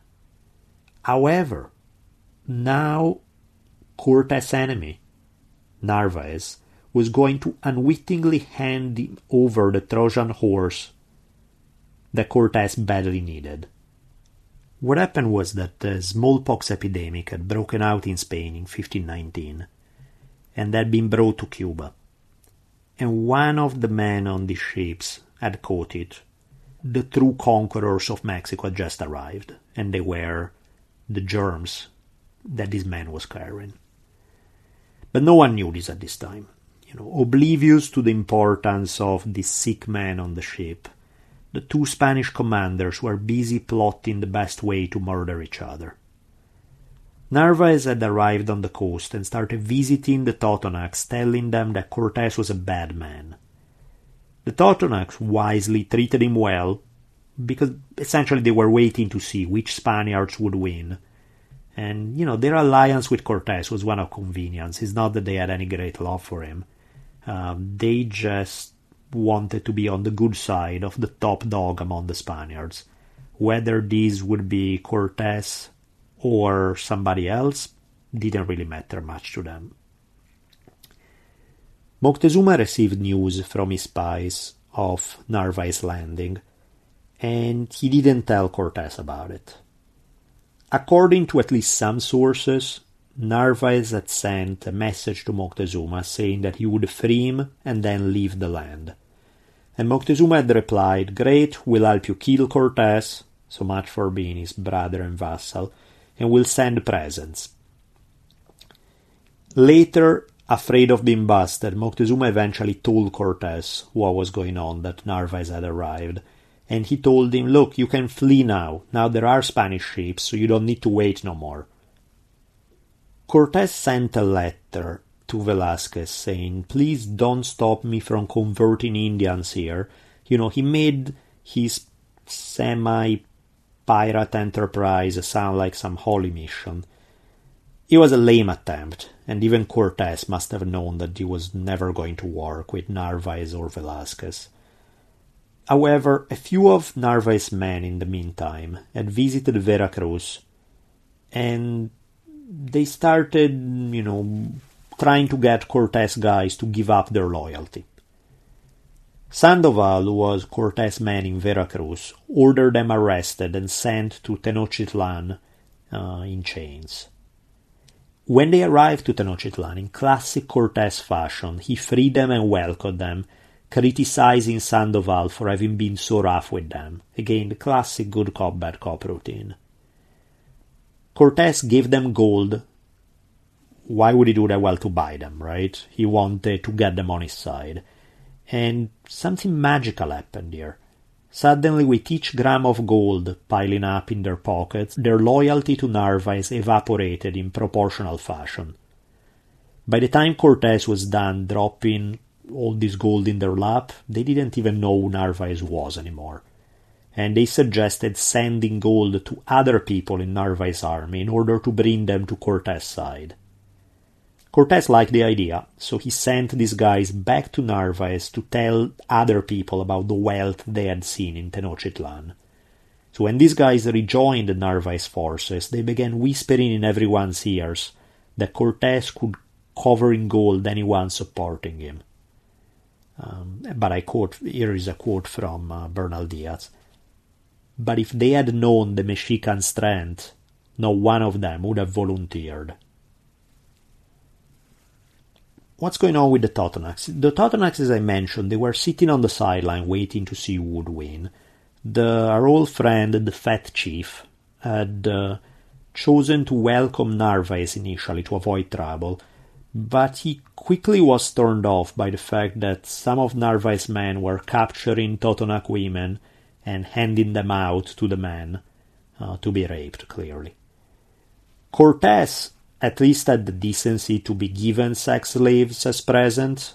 Narvaez instead went on raping expeditions without asking permission, so he ended up on the Fat Chief's bad side. Moctezuma supposedly offered Cortés some 100,000 Mexica warriors to help go crush the Spaniards who were coming for him. The plan was probably to betray Cortés and kill him and his guys by joining the other Spaniards, or perhaps wait for them to kill each other and then wipe out the survivors.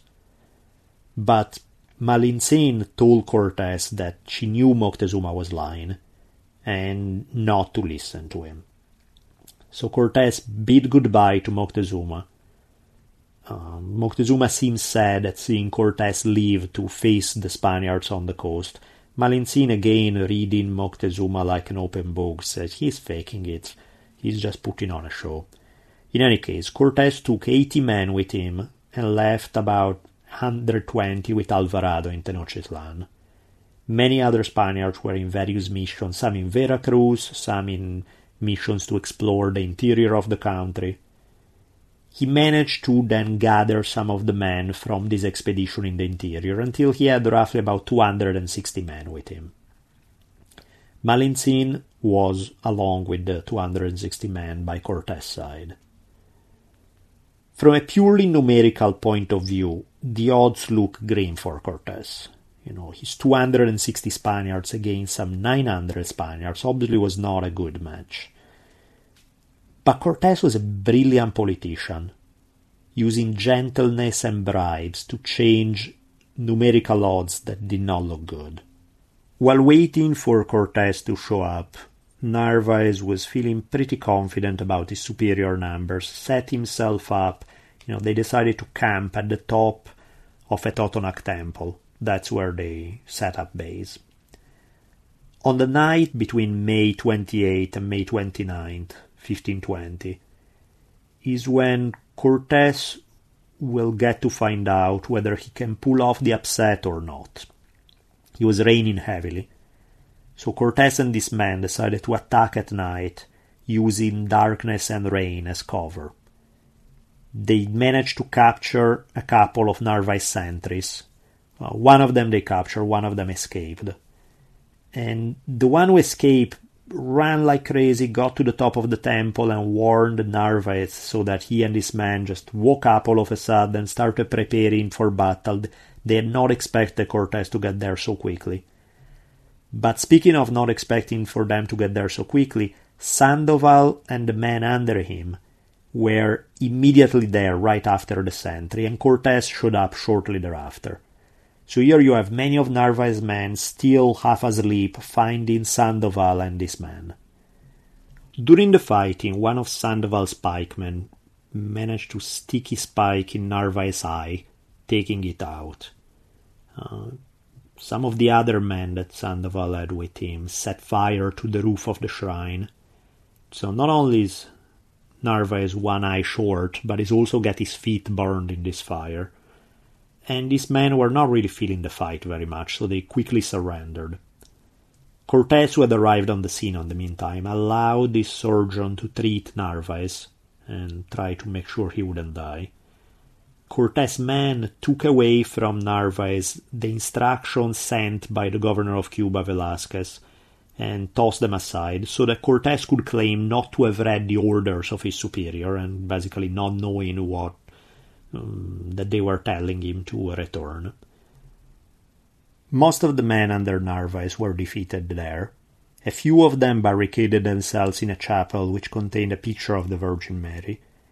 Cortés attacked this position with his own... Actually, after having stolen Narvaez's artillery, he used the cannons against this position. and this will upset quite a few ultra-religious Spaniards. But being a little blasphemous paid off, since the remainder of Narvaez's men gave up. All in all, only 15 of them had been killed, against a couple under Cortés, so it really hadn't been much of a battle in terms of numbers of people killed, of casualties, but it had been a very important confrontation in terms of making sure that Cortés now not only he defeated this threat, but now he potentially had a lot of manpower under him. Cortés turned to his prisoners and said that he would free them all if they agreed to join him. Some of Cortés' men were actually mad at how nice he was to the defeated Spaniards, but obviously there was a method to his madness. He wasn't interested in revenge, but he was very interested in recruiting more soldiers for a possible confrontation with the Mexica. Cortés sent ahead about 45 of them to Tenochtitlan under guard. However, these guys, as they made their way to the Tenochtitlan, they were killed by some of the Mexica. A clear sign that at least some of the Mexica were chomping at the bit and were itching to fight the Spaniards despite Moctezuma's meek disposition. If things had gone very smoothly for Cortés, the same cannot be said for what had been going on back in Tenochtitlan. When Cortés was still in Tenochtitlan, before heading for the coast to fight the other Spaniards, he had given permission to the Mexica to celebrate the Tenochtitlan religious festival. This was a ritual that, when you read the symbology of it all, is actually kind of cool. It's a whole ritual representing the fragility of love, the impermanence of life. There's some interesting symbolic meaning, but of course, being a Mexica ritual, of course it ends with some bloody sacrifice and hearts being ripped out of chests and all of the good stuff. In any case, what happens is that this is a big deal. This is a very important religious ritual in the life of the Mexica. And if we had never-ending time for this stuff, it would be interesting to get into some of the religious stuff, but there's so much narrative as is that I'll leave this to the side for the time being. This is happening in May 1520. That's the time frame when this religious ritual is supposed to take place. A few days ahead, the Tlaxcalans are beginning to stir Alvarado's paranoia by saying that the Mexica may try to rebel during the festival. Then again, Alvarado was fairly violent and equally paranoid by nature. Maybe he did have some reasons to be on edge. Maybe this was not just the Tlaxcalan spreading rumors. The Mexica had not been the friendliest as of late. They had stopped bringing food. A Mexica girl who said that food should be given to the Spaniards was found hanged. They had seen a bunch of stakes planted in the ground at the location where the festival was to take place, and the Tlaxcalans had told Alvarado that the stakes were there to tie the Spaniards and sacrifice them after they would capture them. Alvarado had also heard rumors that the Mexica were planning to hold sacrifices beside the one that had been allowed, and they wanted to bring back the statues of the gods, despite the fact that Alvarado had told them, no, you can't do that. So at one point Alvarado had rescued 3 men who looked like they were going to be sacrificial victims. He took them aside, brought them in the Spanish quarters, and asked them, what do you guys know? Are they planning sacrifices? Are they planning a rebellion? What's going on? But either these 3 guys didn't know anything, or they didn't want to speak. So either way, Alvarado switched his role from the rescuer of these guys to becoming the torturer of these guys. So he promptly tortured them by placing burning logs on top of their stomachs. They still said nothing, so to improve their morale, Alvarado had one of them thrown from the palace roof while the other 2 watched. Which is kind of weird how first he's disgusted with human sacrifice, only to torture and kill one of the guys he had quote-unquote rescued, on suspicion that he may know something. So that's a little odd, but in any case, one of the other 2 surviving members of this party, decided that he didn't really want to get thrown from the roof. So he offered instead some info that he heard that there was an insurrection, a rebellion that would take place immediately after the festival. This is possibly true, or possibly the guy just made up what he figured Alvarado wanted to hear in order to avoid getting murdered by this irritable Spaniard. In either case, Alvarado decided that this information was worth looking further into it, and in Alvarado's vocabulary, looking further into meant torturing somebody. So he had 2 of Moctezuma's relatives tortured, and they also said, whether because it was true or whether because they gave Alvarado what he wanted to hear, they said that an uprising was being planned. Alvarado told Moctezuma to do something about it, but Moctezuma replied, "What do you want me to do about it? I'm here a prisoner, I can't do anything, Plus, there really was no solid evidence that this rebellion was being planned. It's highly likely that no rebellion was planned, and that the Tlaxcalans just freaked out Alvarado into striking first. The Tlaxcalans were often sacrificed after this festival. Many of their relatives have probably been killed after such a festival. So it's not that crazy to think that they were a bit on edge and that they would be more than willing to start spreading unfounded rumors of revolt, feeding Alvarado's paranoia for revenge. According to Mexica sources, which of course, who knows whether they tell the truth or not, but they say that they weren't planning any rebellion, and that what's about to happen happened because of greed. That Alvarado had seen the gold jewelry worn by the dancers at the festival, and that had inflamed his desire to just get rid of them to steal their gold. This is also unlikely. If the rebellion story is probably not true, what the Mexica say is probably also not true. Because, he had plenty of jewelry already. There were many easier ways to get gold than just stage a mass attack in the middle of the ceremony. So, bottom line, who knows? We are never really gonna know what was happening with... What we do know is that in any case, the ritual began, the dance began, and Spaniards and Tlaxcalans blocked all the entrances to the plaza. And at one point, Alvarado gave the order, which doesn't exactly leave much to the imagination, because his order was, "Let them die," and this man promptly attacked the dancers. According to some of the Mexica sources written shortly after the conquest, I'm gonna quote from their account. "They ran in among the dancers, forcing their way to the place where the drums were played. They attacked the man who was drumming and cut off his arms. Then they cut off his head, and he rolled across the floor. Then all the other Spaniards began to cut off heads, arms, and legs, and to disembowel the Indians. Some had their heads cut off, others were cut in half, and others had their bellies slit open, immediately to fall dead. Some attempted to run away, but their intestines dragged as they ran."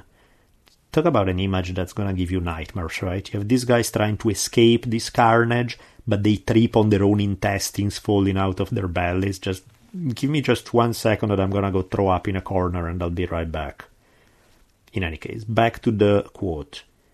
"They seemed to tangle their feet into their own entrails. No matter how they tried to save themselves, they could find no escape. Those who reached the exits were slain by the Spaniards guarding them, and others jumped over the walls of the courtyard, while yet others climbed up the temple, and still others, seeing no escape, threw themselves down among the dead, and escaped by faking death. So great was the bloodshed, that blood ran through the courtyard like water in a heavy rain. The pools of blood widened, and the stench of blood and entrails filled the air. The Spaniards ran into the communal houses to kill those who were hiding. They ran everywhere and searched everywhere. They invaded every room, hunting and killing." So, yes, that quote tells you pretty clearly what was going on, at least in terms of the action. It's estimated that the Spaniards in this surprise attack against this group of Mexica were involved in this ritual, and as such they were not armed, they did not have their weapons ready, so they made easy targets. They killed possibly about 2,000 to 3,000 people, most of them being the best warriors that the Mexica had. But of course, being the best warriors if you have no weapons doesn't help you a whole lot in this kind of engagement. So far, the Mexica had suffered, without retaliation, multiple offenses. They had suffered essentially what amounted to a Spanish invasion, the kidnapping of their emperor, stealing of their gold, and the destruction of their gods. And still they had managed to, because Moctezuma had said we need to keep the peace, they still kept the peace despite all that. Alvarado's massacre, however, manages to push them over the edge. Now retaliation is going to show up with a vengeance. Up at the top of the Great Pyramids, some Mexica climbed up there and started pounding on the drums, rallying the rest of the city. As the Spaniards realize, okay, we just killed 3,000 of them, it's probably to be expected that they are not going to be in a very good mood, so they retreat inside the palace. The Mexica start pouring in from the various sides of town into the plaza. And, the Spaniards are edgy, so they, just because they decided they don't really need them anymore, the situation is getting past the diplomatic standpoint. They will keep Moctezuma, but they kill Cacamatzin, the king of Texcoco, was prisoner. They kill several of the other hostages. Alvarado had been wounded during the battle, and when he got back into the palace, he went to yell at Moctezuma. And he said, "See what your people have done to me?" Moctezuma quite reasonably replied, "Alvarado, if you had not begun it, my men would not have done this. You have ruined yourselves, and me also." The Mexica burned the ships, those boats that the Spaniards had put together to sail along the lake. They burned them down, thereby eliminating any option to flee using the lake. They also at this point tried to storm the palace. There was a ton of fighting by the doors, but not... Well, I'll let some of the post-conquest account by the Mexica tell you a little bit about what happens. Here is the quote. A few people attempted to communicate with the Spaniards. They hoped to win their favor by giving them advice and information or by secretly bringing them food. But the guards found them and killed them on the spot. They broke their necks or stoned them to death. So what's happening is that after an aborted attempt to storm the palace, which the Spaniards are able to hold on to and keep the Mexica out, many Mexica warriors, enraged by the death of 2,000 or 3,000 of their own, they start going all over the city looking for spies, looking for essentially Spanish sympathizers. And in the process, not only they killed those who had been a little too friendly with the Spaniards, they even end up killing a bunch of their own people in multiple occasions. But for the next few days, the Spaniards remain barricaded inside. Occasionally fighting breaks out as the Mexica try to storm the palace. And if that's how they spend their days, the nights are not exactly any easier, because beside the difficulty of finding good sleep when you are in the midst of a city full of people who want you dead, the Spaniards are also a bit disturbed by the constant howling of the women in mourning because of all the people who have been killed in the plaza. It's in this context that on June 24th, 1520, Cortés returned with 1,300 soldiers. He left with only some, but he comes back with so many more because he was able to recruit those who have been sent against him. So he has a lot more men than he ever has. He comes back with 1,300 soldiers, including 100 horses, many experts in the use of muskets, crossbow, and also some 2,000 Tlaxcalans arriving to lend support. They arrive in Tenochtitlan, And the lively city that Cortés had left behind is just a memory now, because what he finds instead is a ghost town. There's just complete silence upon his arrival. The Mexica had all hid away. They were all in their houses. There was no one in the streets, no one to greet them. The Mexica let Cortés and the Spaniards come into the city as a trap, because they wanted to be able to catch all of the Spaniards within the city to be able to wipe them out. Cortés was furious that his plan to win the empire without fighting too hard was now going up in flames. And the whole idea, he had wanted to keep Tenochtitlan in one piece, he had wanted to win as much as he could without having to fight, but Alvarado clearly had messed it all up. He also was mad that he had lost face with Narvaez men. He had promised the royal reception, and he had promised them, this is gonna be great for us, we have the Mexica under our thumb, there's all this gold available, and instead what they find is this gigantic town getting ready for war. So the new arrivals are quite a bit bummed out. They expected gold everywhere and everything easy, and instead here they have a whole empire bent on revenge. Moctezuma, when he hears that Cortés is back, he wants to see him. But Cortés refused to speak with him, since he said that he was mad at the fact that Moctezuma had betrayed him. Cortés replied, supposedly, when Moctezuma asked for a visit, he said, "Visit him? Why? The dog doesn't even keep a market open for us, or see that they send us food to eat." Captain Velázquez, Cristobal de Olid, Francisco Lugo, and a few others, they told him, "Calm yourself, sir. Do not be so angry. Remember how well and honorably the king of this country has treated us? He's a good man.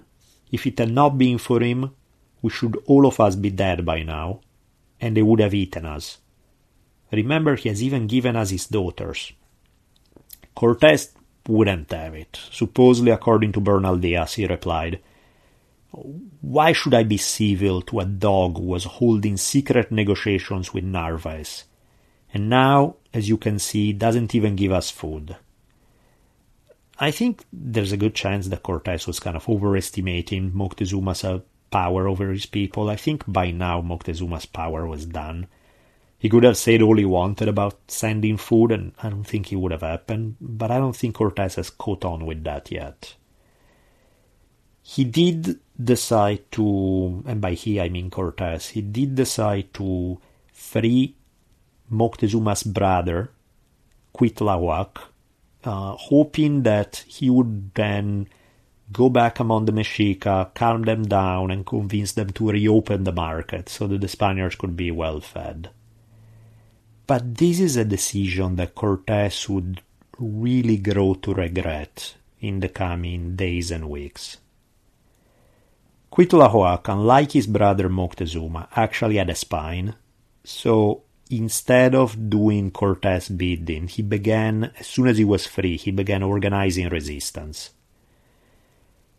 Cortés tried to send a messenger to Veracruz to get some reinforcement from there, but within minutes of leaving the palace, the messenger is right back saying he had been attacked in the streets and it was just impossible to get through. The whole town was preparing for war. The whole town was no longer silent and no longer empty. From the watchtowers in the palace, the Spaniards could see thousands of Mexica warriors in battle gear converging toward them. By the time they reached the palace in which the Spaniards were barricaded, the Mexica began throwing so many rocks with their slings that in Bernal Diaz's description he said that it looked like the whole sky was raining rocks. Cortés sent Diego de Ordaz with some 400 soldiers to try to break through the Mexica lines, but Ordaz was also attacked in the streets and from the roofs. Many Mexica would just go to the roofs of the various buildings and throw rocks from there. So 9 soldiers were quickly killed, and most of Ordaz's men were wounded. So some of the Spaniards used cannons and crossbows and muskets to try to help or thus rejoin them in the palace. But a full battle is raging by now. The Mexica set fire to the palace, but the Spaniards managed to turn the fire off. During the fighting, 12 more soldiers are killed, and the fighting gets so in-your-face, hand-to-hand kind of business. This is not just them sniping at each other from afar. That Cortés has his own hand wounded, like somebody with a war club just club his hand and hurt him. This gives you an idea of how up-close and personal the fight became. Despite all this, the Spaniards did manage to keep the Mexica out. That night, the Mexica kept the Spaniards awake by screaming threats at them around the clock, and I can only imagine that Cortés by now missed the silence of a few days earlier. In the words of Bernal Diaz, "Though we killed and wounded many of them, they pushed forward over the points of our sword and lances, and closing their ranks, continue to fight as bravely as before. We could not drive them off." And the next day, there they start again. Again Bernal Diaz. "We were struck by the tenacity of their fighting, which was beyond description. Neither cannons, muskets, nor crossbows were of any avail, nor hand-to-hand combat, nor the slaughter of 30 or 40 of them every time we charged. They still fought on bravely, and with more vigor than before." And in another passage yet by Bernal Diaz, he says, 3 or 4 soldiers of our company who had served in Italy swore to God many times that they had never seen such fierce fighting, not even in Christian wars, or against the French king's artillery, or the Great Turk. Nor had they ever seen men so courageous as those Indians at charging with close ranks. So, the Spaniards, despite the fact that they are successful because they are able to hold the palace, they keep losing men. Every day a few more get killed in this hand-to-hand fighting.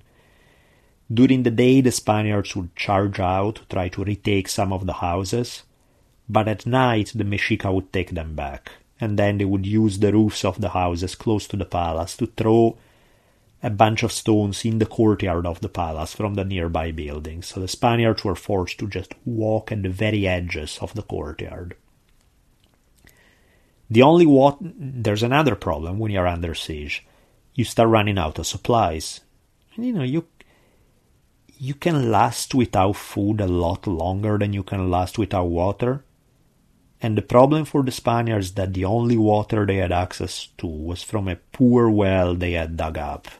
Barely enough for so many of them. Cannons were used to shoot from the palace on the assembled Mexica, but while they did kill some, there were just too many Mexica to really make a difference. The Mexica also played some psychological warfare.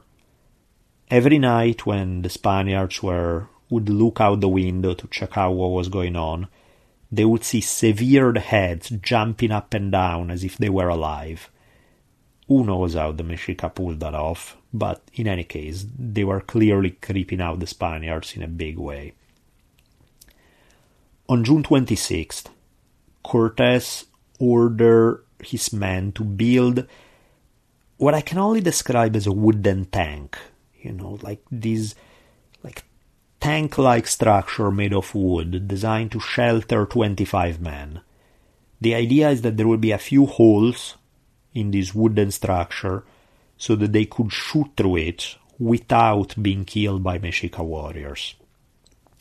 The Mexica yelled at them, and again, according to Bernal Diaz, they said, "Not one of us," they shouted, "would remain alive that day. They would sacrifice our hearts and blood to their gods, and with our legs and arms they would have enough to glut themselves at their feasts. They would throw our bodies for the tigers, lions, vipers, and serpents to gorge on." Again, one of the things that if you're a Spaniard in the palace doesn't contribute to your good morale. Keep hearing this stuff. At one point during these days of fighting, the Spaniards decided to charge out of the palace and make a run for the Great Temple. And the other thing they did is, rather than just taking over some houses that they would lose at night, they started destroying the houses next to the palace so that the Mexica could not then use them to throw rocks into the palace from there. The tank that I describe, and again I use the word in quotation marks, was used to try to reach the pyramid. It kind of worked for a while, but there were so many rocks thrown against this wooden structure that the Mexica destroyed it. The Spaniards managed to arrive to the temple, but by that point the whole tank was destroyed. They got into this brutal fighting on the steps of the pyramid against the Mexica. Possibly up to 20 Spaniards died here. Diaz tells us that far from leading from the back, Cortés was a big believer in leading from the front. So here's what Diaz has to say about Cortés. He says, "Here Cortés showed himself the brave man he was. The battle was fierce and the fighting intense. What a fight it was! It was a memorable sight to see us all streaming with blood and covered with wounds, and some of us were slain. When they get to the temple, they start setting much of it on fire. They grab the priests who are living at the top of the temple and they throw them from the steps. Narvaez's men were furious with Cortés because the situation in Tenochtitlan was not really what they had signed up for, but Cortés really had no time to pay attention to them since the fighting was just non-stop. There was hardly any break. Cortés now turned to Moctezuma, say, address your people, you're still the emperor, go on the roof, tell them to stop the attacks, that we will leave the city, but they need to let us go. And Moctezuma by now is just depressed. He didn't know what to make of any of this. According to Bernal Diaz, he said, "What more does he want from me? Fate has brought me to such a pass because of him that I do not wish to live or hear his voice again." The other captains tried to convince him, said, "Come on, please do it." And Moctezuma now took a very realistic assessment of the situation. He said, "I do not believe that I can do anything towards ending this war, because they have already chosen another lord and made up their minds not to let you leave this place alive. I believe, therefore, that all of you will be killed." Eventually they trod him enough that he decided to go up the roof and speak to the Mexica. For a moment there, seeing their emperor addressing them does freeze the Mexica in their tracks. All of them just stop fighting and begin to listen to him. And he starts his regular speech, I'm living here of my own will, I'm not a prisoner, there's no reason for war, the Spaniards are gonna leave soon. But, the Mexica are long past the point where they want to listen to this stuff. One of them yelled out that Moctezuma was a whore of the Spaniards. This somewhat aggressive Mexica, according to Bernal Diaz, he said, "Does he think that he can call to us with his woman-like soul to fight for the empire which he has abandoned out of fright?" Other Mexica were a little less angry. They kind of told him, "Look, we're sorry for what happened to you, but I've already chosen your brother, Cuitlahuac, to take over. So, and plus we promised to the gods that we're going to keep fighting until we're dead." So, basically Moctezuma's goodwill with his people has long passed its expiration date. And so after giving him a chance to make his speech and listen to him, a group of Mexica begin throwing rocks. The man who up until weeks earlier could sentence anyone to death in the empire with a simple gesture of his hand, was now getting pelted with rocks by his subjects. They hit him on the head, arms and legs, and as Diaz put it, it seemed as if the sky was raining stones, arrows, darts and sticks. So Moctezuma was wounded. The Spaniards just drag him back inside to safety. But remember how not so long ago Moctezuma had said that he wished he was dead rather than having to listen to Cortés much longer? Moctezuma has his wish fulfilled now, because by June 30, Moctezuma died. The Spaniards said that he died of his wounds. The rocks that they threw at him had damaged him enough that they managed to keep him alive a little longer, but then he died of his wounds.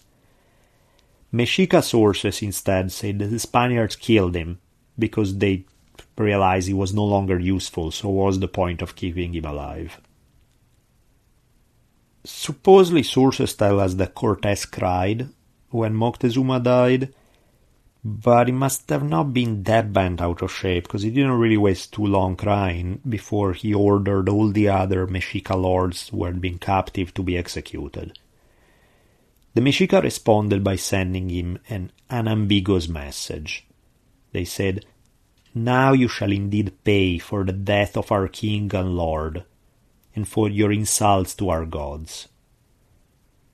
During this lull in the fighting, there were women coming into the plazas with torches, looking for their husbands, in case they had been killed during the day's fighting.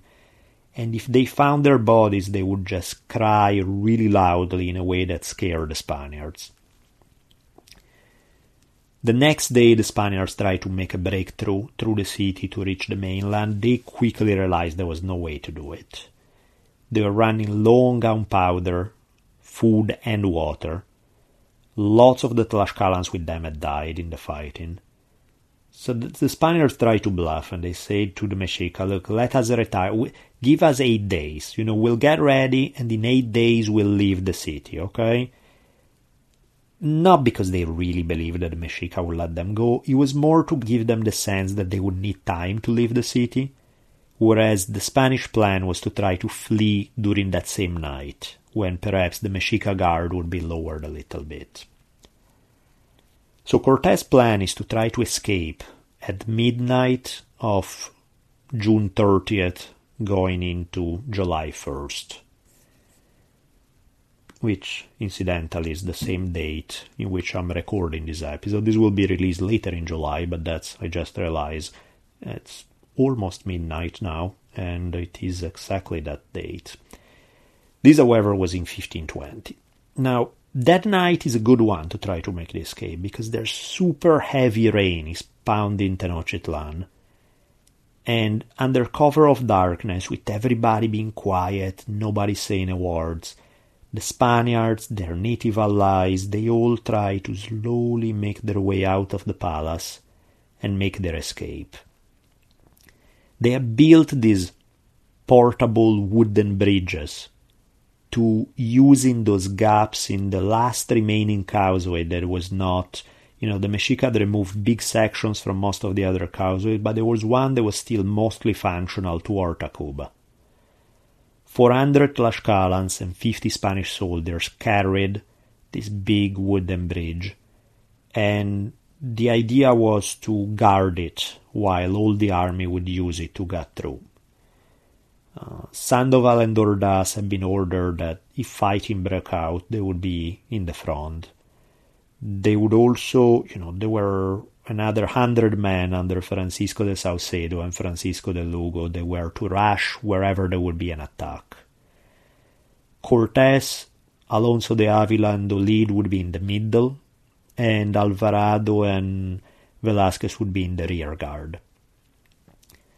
The Mexica are clearly slacking tonight, because they had not set up sentries to watch the palace, which you figure is a pretty elementary thing to do, but apparently they had maybe it was just raining too hard or something, but they had neglected to do it. So the Spaniards emerged from their hideout, crossed the deserted city undetected since everybody's barricaded inside, and they were about to cross the lake when a woman who had stepped out of her house to go get water saw them and screamed, "Mexica, come quickly, our enemies are leaving." Now that is night, they are running away. Within seconds after that, a priest from the top of the temple of Huitzilopochtli began screaming, Mexica chiefs, your enemies are leaving. Run to your war canoes. Started pounding the drums to sound the alarm, so people jumped out of bed, got their weapons, and got in the canoes, ready to chase wherever the Spaniards would be. Some of the Spaniards had managed to get through. Cortés, Sandoval, and Olid had reached Tacuba by now. They left Malintzin there with some of the others, but Cortés turned around to help because most of his men were still making their way along the causeway that was now under attack.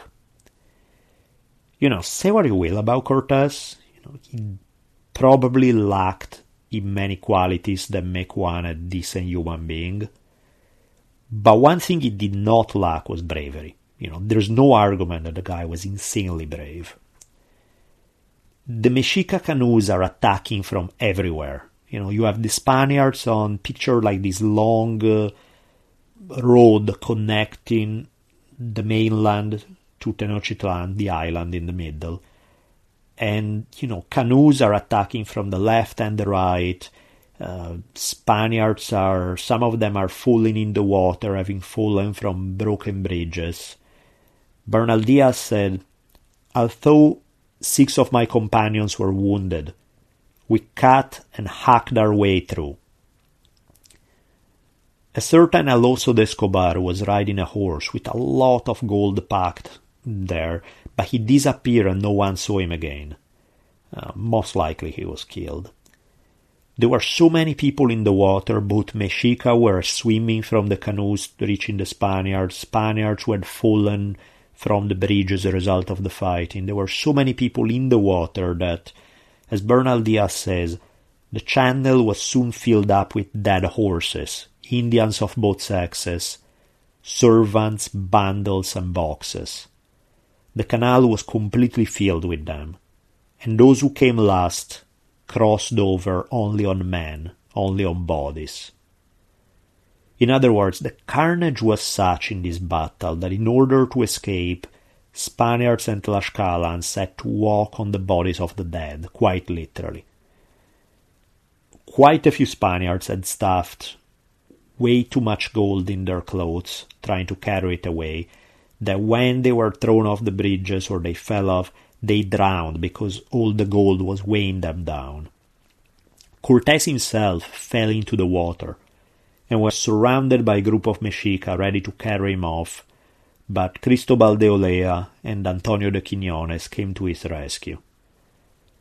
I think I may have mentioned her earlier in a previous episode. There was a certain Maria de Estrada, who was one of the lone Spanish women with the expedition, who was apparently very skilled with the sword and fought really well in this battle. A couple of Moctezuma's, I think one of his sons and one of his daughters, were killed during the fighting. Alvarado was wounded. He had his horse was killed, and when Alvarado got to see Cortés, he told him that Juan Velázquez de León had died on the bridge along with many others, and he himself had escaped only by walking on dead men, horses, and eventually had to use his spear as a... This is actually kind of a funny image. He got trapped on one side of the causeway, then there was a spot that was broken where there was only water, and so in order to reach the other side of the bridge, Alvarado used his spear to pole vault to the other side. Some in the Spanish rearguard realized that while a good chunk of Spaniards had managed to reach the mainland, they were too far back, and there was no way they could get through by now, because there were just too many Mexicas, so they went back to the palace. But only a day or two later they were all captured and sacrificed.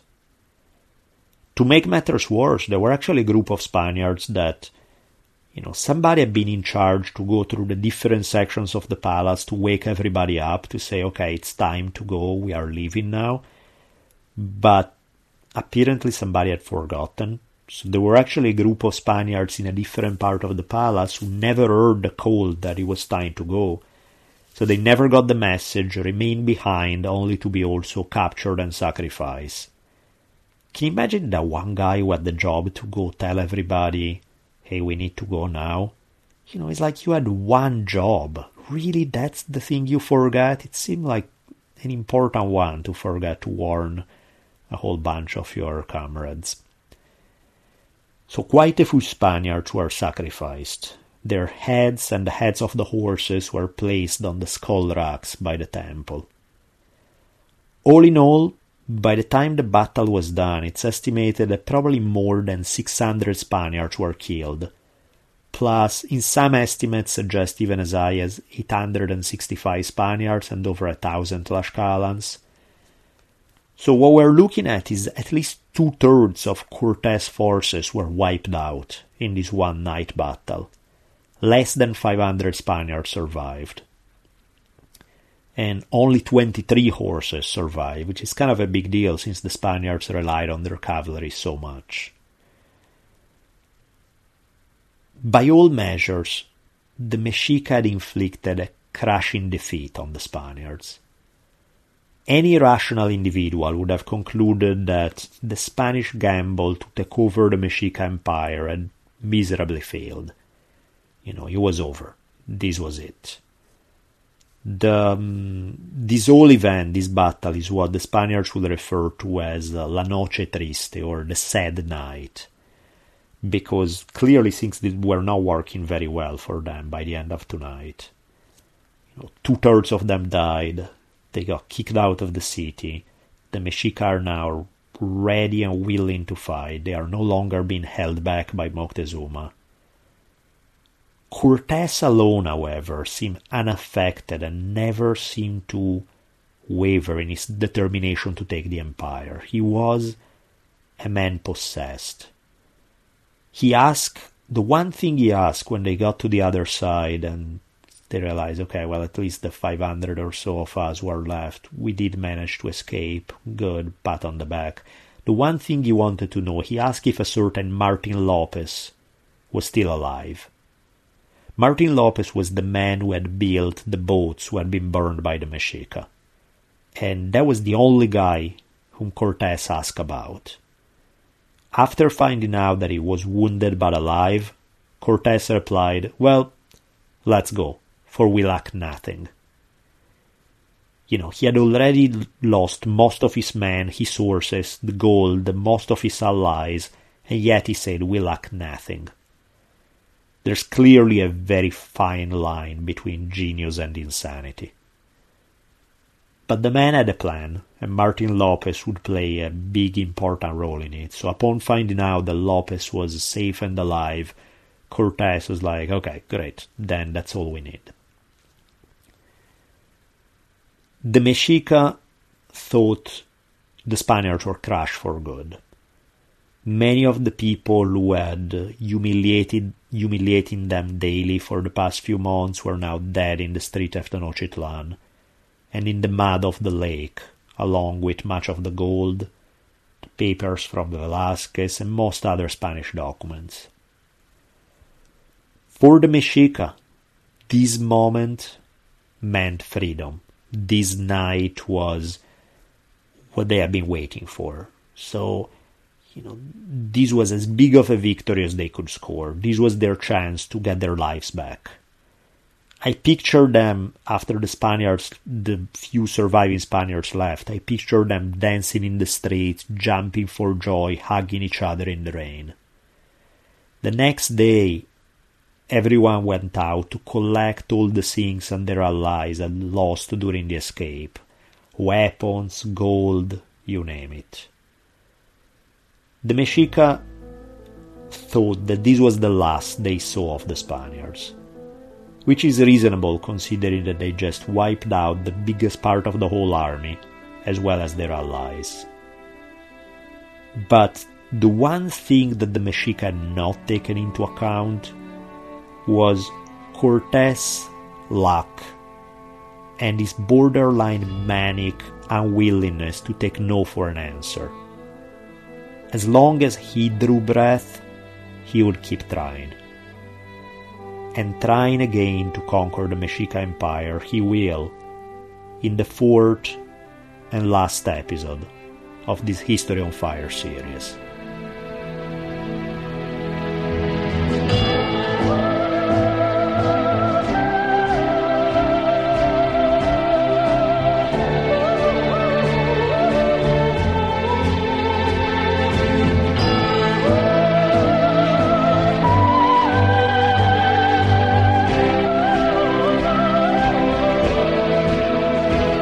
I want to extend a big thank you to BlueApron.com for choosing to sponsor one episode a month for the rest of the year.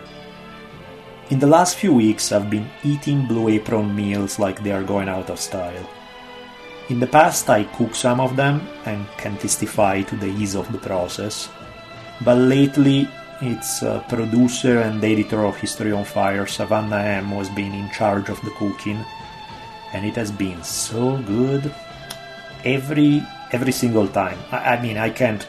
It's kind of weird to be telling you how good the food I just had is if you don't get to taste it. So just take my word for it, or don't take my word for it, and try it out for yourself. Every Blue Apron delivery results in me jumping up and down in a less than dignified manner, but I don't care because I like the food that much. For less than $10 per person per meal, Blue Apron delivers seasonal recipes along with pre-portioned ingredients to make delicious home-cooked meals.